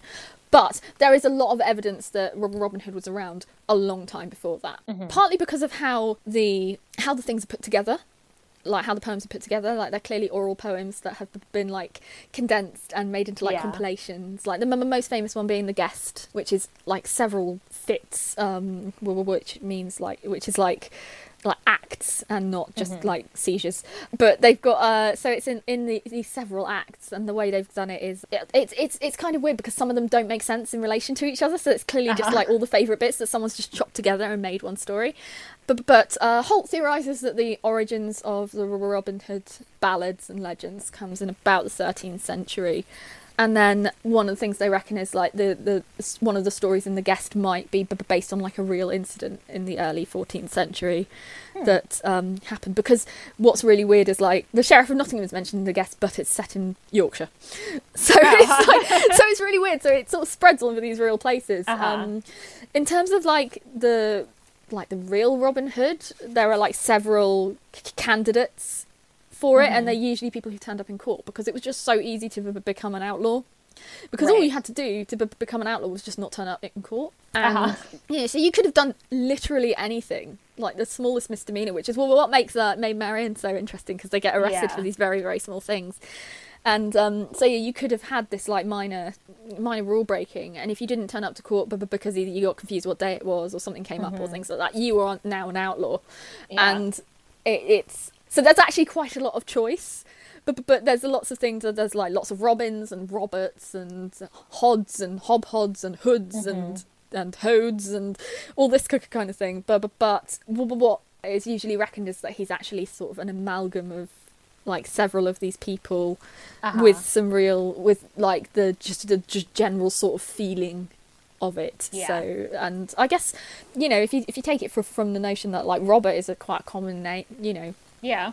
Quite common name anyway, and you've got lots of these kind of Robin Hoods and Hods and things. So, you know, I suppose if you've got a few of those in different areas, then, you know, it all amalgamates into one person and then becomes like this legend. I've got a really nice quote from the guest, because the stories, the notion of him like robbing the rich and giving to the poor, that all came much later on, including like the archery contest. So the idea of the archery contest and stuff, that's all like Tennyson. So like a lot of that stuff doesn't come along until at least the 18th century. Yeah. So like you've got this sort of thing, and it's a testament to how utterly popular it became, how quickly it seems to have spread.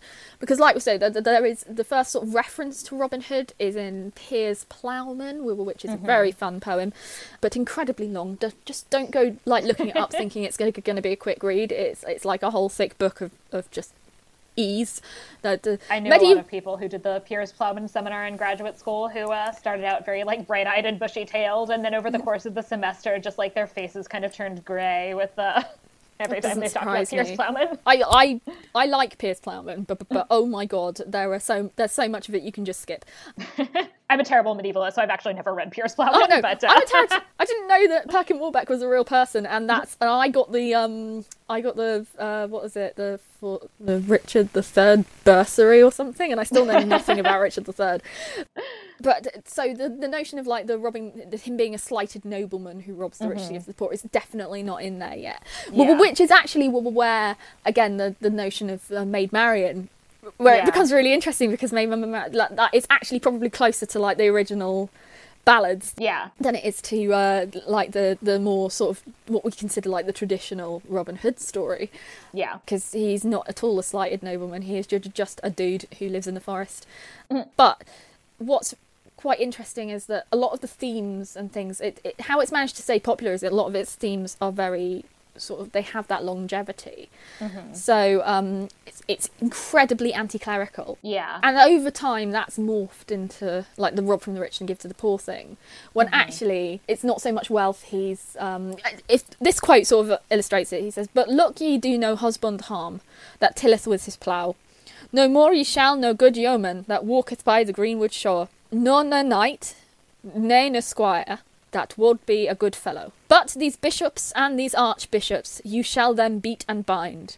The high sheriff of Nottingham, him hold ye in your mind." So it's definitely less about how rich that person is than whether he is a good person or not.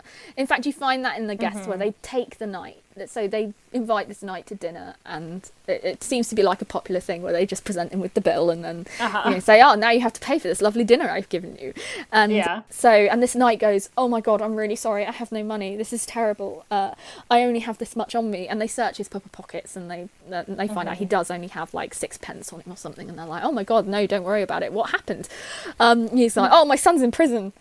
I owe this debt to the abbot in York." And they're like, "Oh, well, you seem like a really nice guy. Here, I'll lend it to you."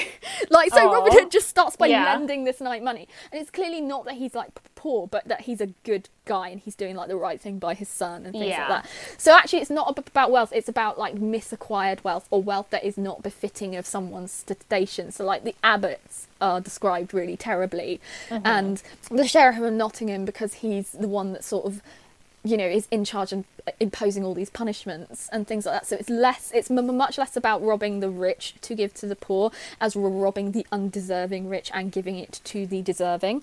out of whatever strike Right. that happens to be. Also, they use the money for themselves. Which is much more medieval in concept in terms of how they thought about wealth and poverty, that despite Yeah. the fact that, of course, there are certain quotes from the Gospels about how difficult it is for a rich man to enter heaven, Yeah. in practice, people are very much aware of the fact that there are rich people who are deserving of their wealth and rich people who are seen as less deserving of their wealth and as, participating in certain kinds of exploitative practices. And the poor, too, as they're being very much kind of deserving and undeserving poor. Yeah, and that you see that a lot in like the Robin Hood tales, particularly like, but you see a lot of it in sort of the anti-clericalism, which is what makes it so interesting as in terms of its longevity, because those elements stay in the written versions, which means that there has to have been enough dissatisfaction with the clergy over a couple of 100 years Yeah. for this to have stayed in. So really, people talking about like the build up to the Reformation and stuff, it gives a really interesting thought about how that builds up, because these are not recent concerns. You know, there's a monk who's just admittedly, the monk just tells on him. The monk's like, oh, I'll kidnap him and take him to the sheriff. And I dobbed him into the sheriff of Nottingham. And they kill him and his page. So there is like tiny boy murder. Yeah. In like the original ones. There's also one where they take the sheriff of Nottingham's head and just parade it about on a spike. And Oh, so like God. they're a lot more violent. They're a lot less sort of like jolly, jolly japes than it is in which. The sort of jolly, ironic, playful sort of aspects of the Robin Hood stuff comes more from like the May Day celebrations. So like you've got the notion of, because May Day is like is one of those sort of, I guess the best thing to describe it to for like modern audiences than like Disney's Hunchback of Notre Dame, where they have Topsy-Turvy Day and things like that. And so the idea is on these days you can mock figures of authority and stuff, but they took it so far with Robin Hood plays that Robin Hood plays were banned for quite a lot of places, even as far up as like Aberdeen and stuff. So the notion that it did move as far as up as Aberdeen and as far down as like Exeter and Cornwall and all this kind of thing is shows just how enormously popular it was. And that's really what is the main heart of like the origin of Robin Hood. It's actually not to do with and the fact that it keeps changing as a legend is actually a really good thing. The fact that it's changed to match everyone's notions of like how society works and things like that. So it went from the notion of the deserving rich and the deserving poor and the anti-clericalism to the robbing the rich to give to the poor in the sort of Victorian age, where there was that sort of bent of philanthropy.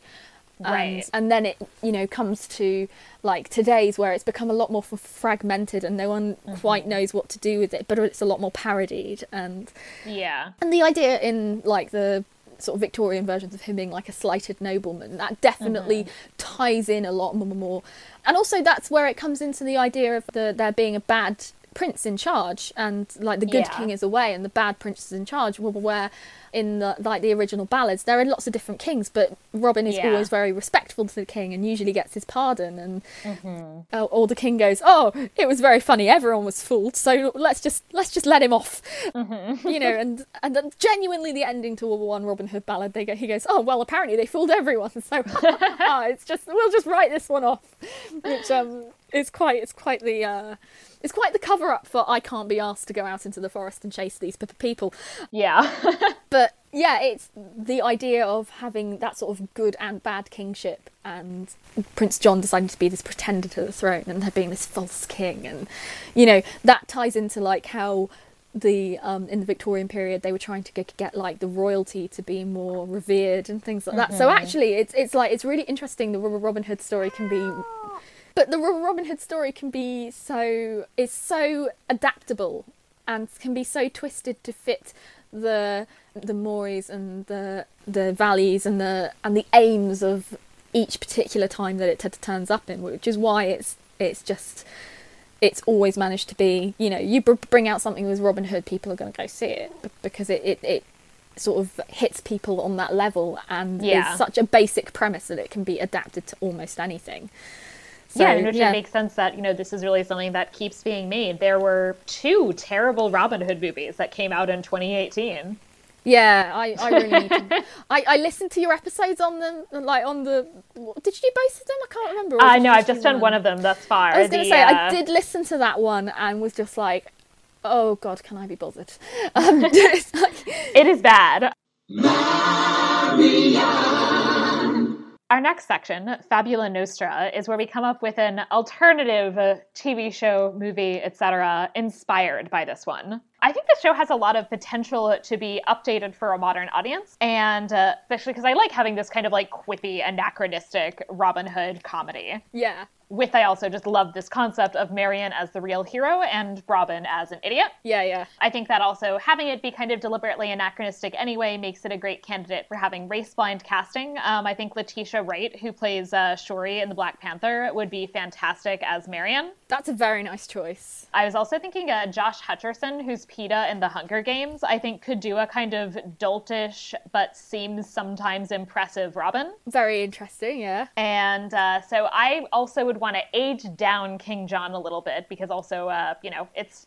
Even if we do, we're not going to do this 1195 thing necessarily, or if it's 1195, he's Prince rather than King John, but John in 1195 is like 30. You just want a sexy Prince John, don't you? You're just like, I just want a Prince John so I can look at. My ideal Prince John is Oscar Isaac. Fair enough. But because I'm going comedy, I was thinking of casting Adam Scott. Okay, who I think does a really good like comedic villain in his appearances on The Good Place. Okay. And then finally, I've decided, you know what? Ben Mendelsohn, Orson Krennic as Sheriff of Nottingham. Okay. I think that his he has some solid moments where he really hams it up, and I think those are like wasted on dour Robin Hood and would be much better in this. Yeah, I was going to say you've gone really slow on the British casting for this, and you're going to be so upset when I get to mine because it's just all people no one knows. Well, go for it. I'll have everyone doing terrible British accents. Yeah. Oh no, oh God, no. That would destroy me. There's enough of that. No, I managed to come up with a recasting for mine, and I'd probably do it really similar, but yeah, I'd probably set it later and not have it be 1195. But I'd have mine. I cast mine pretty much exclusively from like the British comedy sort of scene, so I've made it very sort of close to like the original, but it means I'm just going, I know a lot of the people that listen to this are Americans, so I'm just going like, yes, I'm giving everyone people to look up who deserve to be looked up. Yes. So that's my aim with this, including me.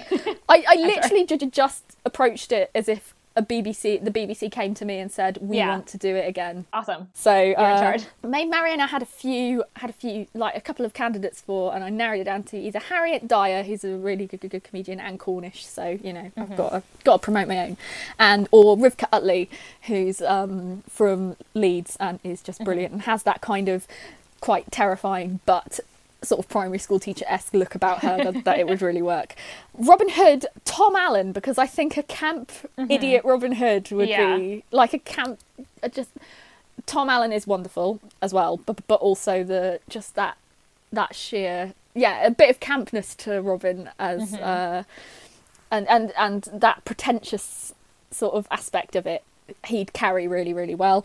King John, I came up with 3 potentials. It's really bad. The other thing is, like, in terms of like my casting, yours was much more diverse than mine. Unfortunately, mine is mostly just white men because that's comedy in the UK for the most part, especially for the people that would get on TV. But I'd go for Ian Bolesworth, Phil Jupitus, or Ade Edmondson. I think any of those would be a perfect choice for King John. They'd all do it kind of differently, but they'd do it really well. For Barrington, I would just get Danny John Jules back. Yeah. I'm just like, no, great. Screw it. He's just coming back. Yeah. The Sheriff of Nottingham would be David Mitchell, though, which I'm really pleased with as a choice, because he would totally have that sort of sneery thing. Gary and Graham, 2 northern comedians. Actually, I don't know whether Eddie's northern, but Joby McGinn and Eddie Hurst, they are 2 like lesser known comedians, but they are so wholesome that they would work perfectly. Greg Davis is Rabies because he's tall. I'm just going with that. Greg Davis is like 6'7", so perfect. And Little Ron, I couldn't think of anyone actually little enough who I know is acting in doing like comedy acting in Britain Today, which is really sad because I should, but we won't in the end I went for Andy Hamilton, because I imagine he could write it along with Greg Jenner, who is the guy who writes horrible histories. So I thought together they would make a really good writing team, because you've got the history and you've got the thing. And I also snuck in an extra piece of casting. Because there is Guy of Gisborne comes in later on, and I've cast him as Judge James Bachman, because he is very funny, but also he plays opposite Tom Allen in Bleak Expectations, the mock Dickens radio show, and they're very good. That's a great name. Playing off each other. Oh, it's a beautiful show. But yes, so that was my casting. No one knows who any of those people are except me and a few of my friends. But you can all get screwed because they're all great. A calling for us for all of us Americans to look up some cool British comedians. Yeah, like British comedians, come on. Marianne. For our final segment, we now get to the point where we are going to rate this movie on a simple scale of 1 to 5, where both myself and my guest are welcome to rate it on any factors that we consider important whatsoever, which can include historical accuracy, general goodness, and also, as usually is the case for me, how much this particular property hates women. Fair enough. So, would you like to go first for your rating? 5 out of 5 pancakes. Awesome. That's it. I'm going to do 4 out of 5, since I think there's definitely a couple of things that, don't necessarily hold up as well for a modern audience, and because I'm reasonably annoyed about the $11.95 thing. Oh, yeah, that's fair. Yeah. But I think this is a lot of fun. I think it's a really cool way for kids to have some kind of exposure to something that takes place in the Middle Ages. And overall, this is definitely, I think, one of the better things I've watched for this podcast. Oh, that's really nice to hear. Again, for me, it was an exercise in pure nostalgia, and it was wonderful. Just me going, oh, I remember, like, Thursday afternoons. Yeah. So yeah, thank you for suggesting this. Yes, thank you for going along and watching something that was completely baffling for me. Yeah, happy to. Just me going, oh yeah, I forgot how many really, really specific jokes were in this. Only a few references, I didn't get it all. It was alright, there were quite a few I didn't get, and then had to have my pause slave, which is what he's called now. Just poke me and go, oh, that joke means that. So, right. Because I didn't get the Clough Nottingham Forest thing at first, because I'm not a fan of football. And then I was like, and he was like, famous manager of Nottingham Forest, and I was like, oh, okay, thank you. Yeah, well, I definitely would 100% pass that over. So yeah. But I did get the Eric coming up to the Oki thing, which I was pleased about. So I was like, oh, okay, now I've redeemed myself in British sporting. So thank you for bringing this to my attention, and for being my British culture whisperer, as well as my medievalist guest. A very specific period of British culture. Yes. So are there places that our listeners can find you on the internet if they would like? I can be found pretty much on anything at Slatteroo, SLATTEROO. So you can find me. I do weird drawings. I do occasionally. I will occasionally yell at stuff. I have occasionally joined in on like the medieval Twitter. Medieval Twitter is fun / terrible, but sometimes. Yeah. Mostly when people have just been sending me things going, we need to do this, and I find it about 4 months later and go, oh right. yeah, that would be good.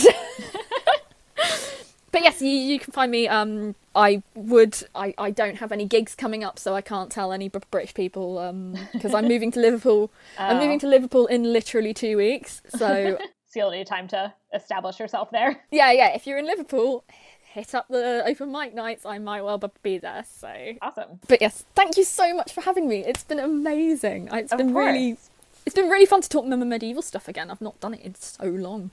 Yeah. Course. And you can find us on iTunes / Apple Podcasts and your preferred podcatching apps, and on Twitter at MediaEvilPod, MEDIAEVALPOD. Very much appreciate 5-star ratings on Apple Podcasts, and we'll read any new 5-star ratings on future episodes. So take that as an incentive to write something about how much you like us. And if you have any questions or feedback for us, please also, and by us, I guess I mean me, because I'm the one who will be reading the email, please send me an email at media.evilpod@gmail.com.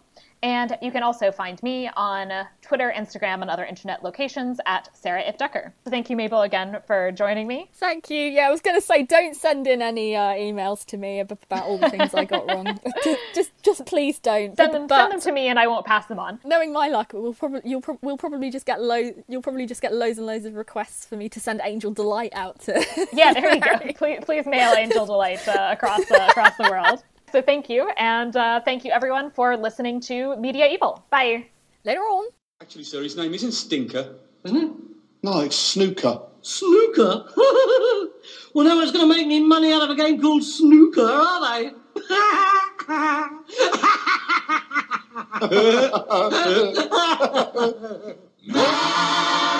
Marianne, why don't you carry on with what you're doing? 'Cause there's always trouble brewing. You gotta find a way to make a better day. Oh, Marianne.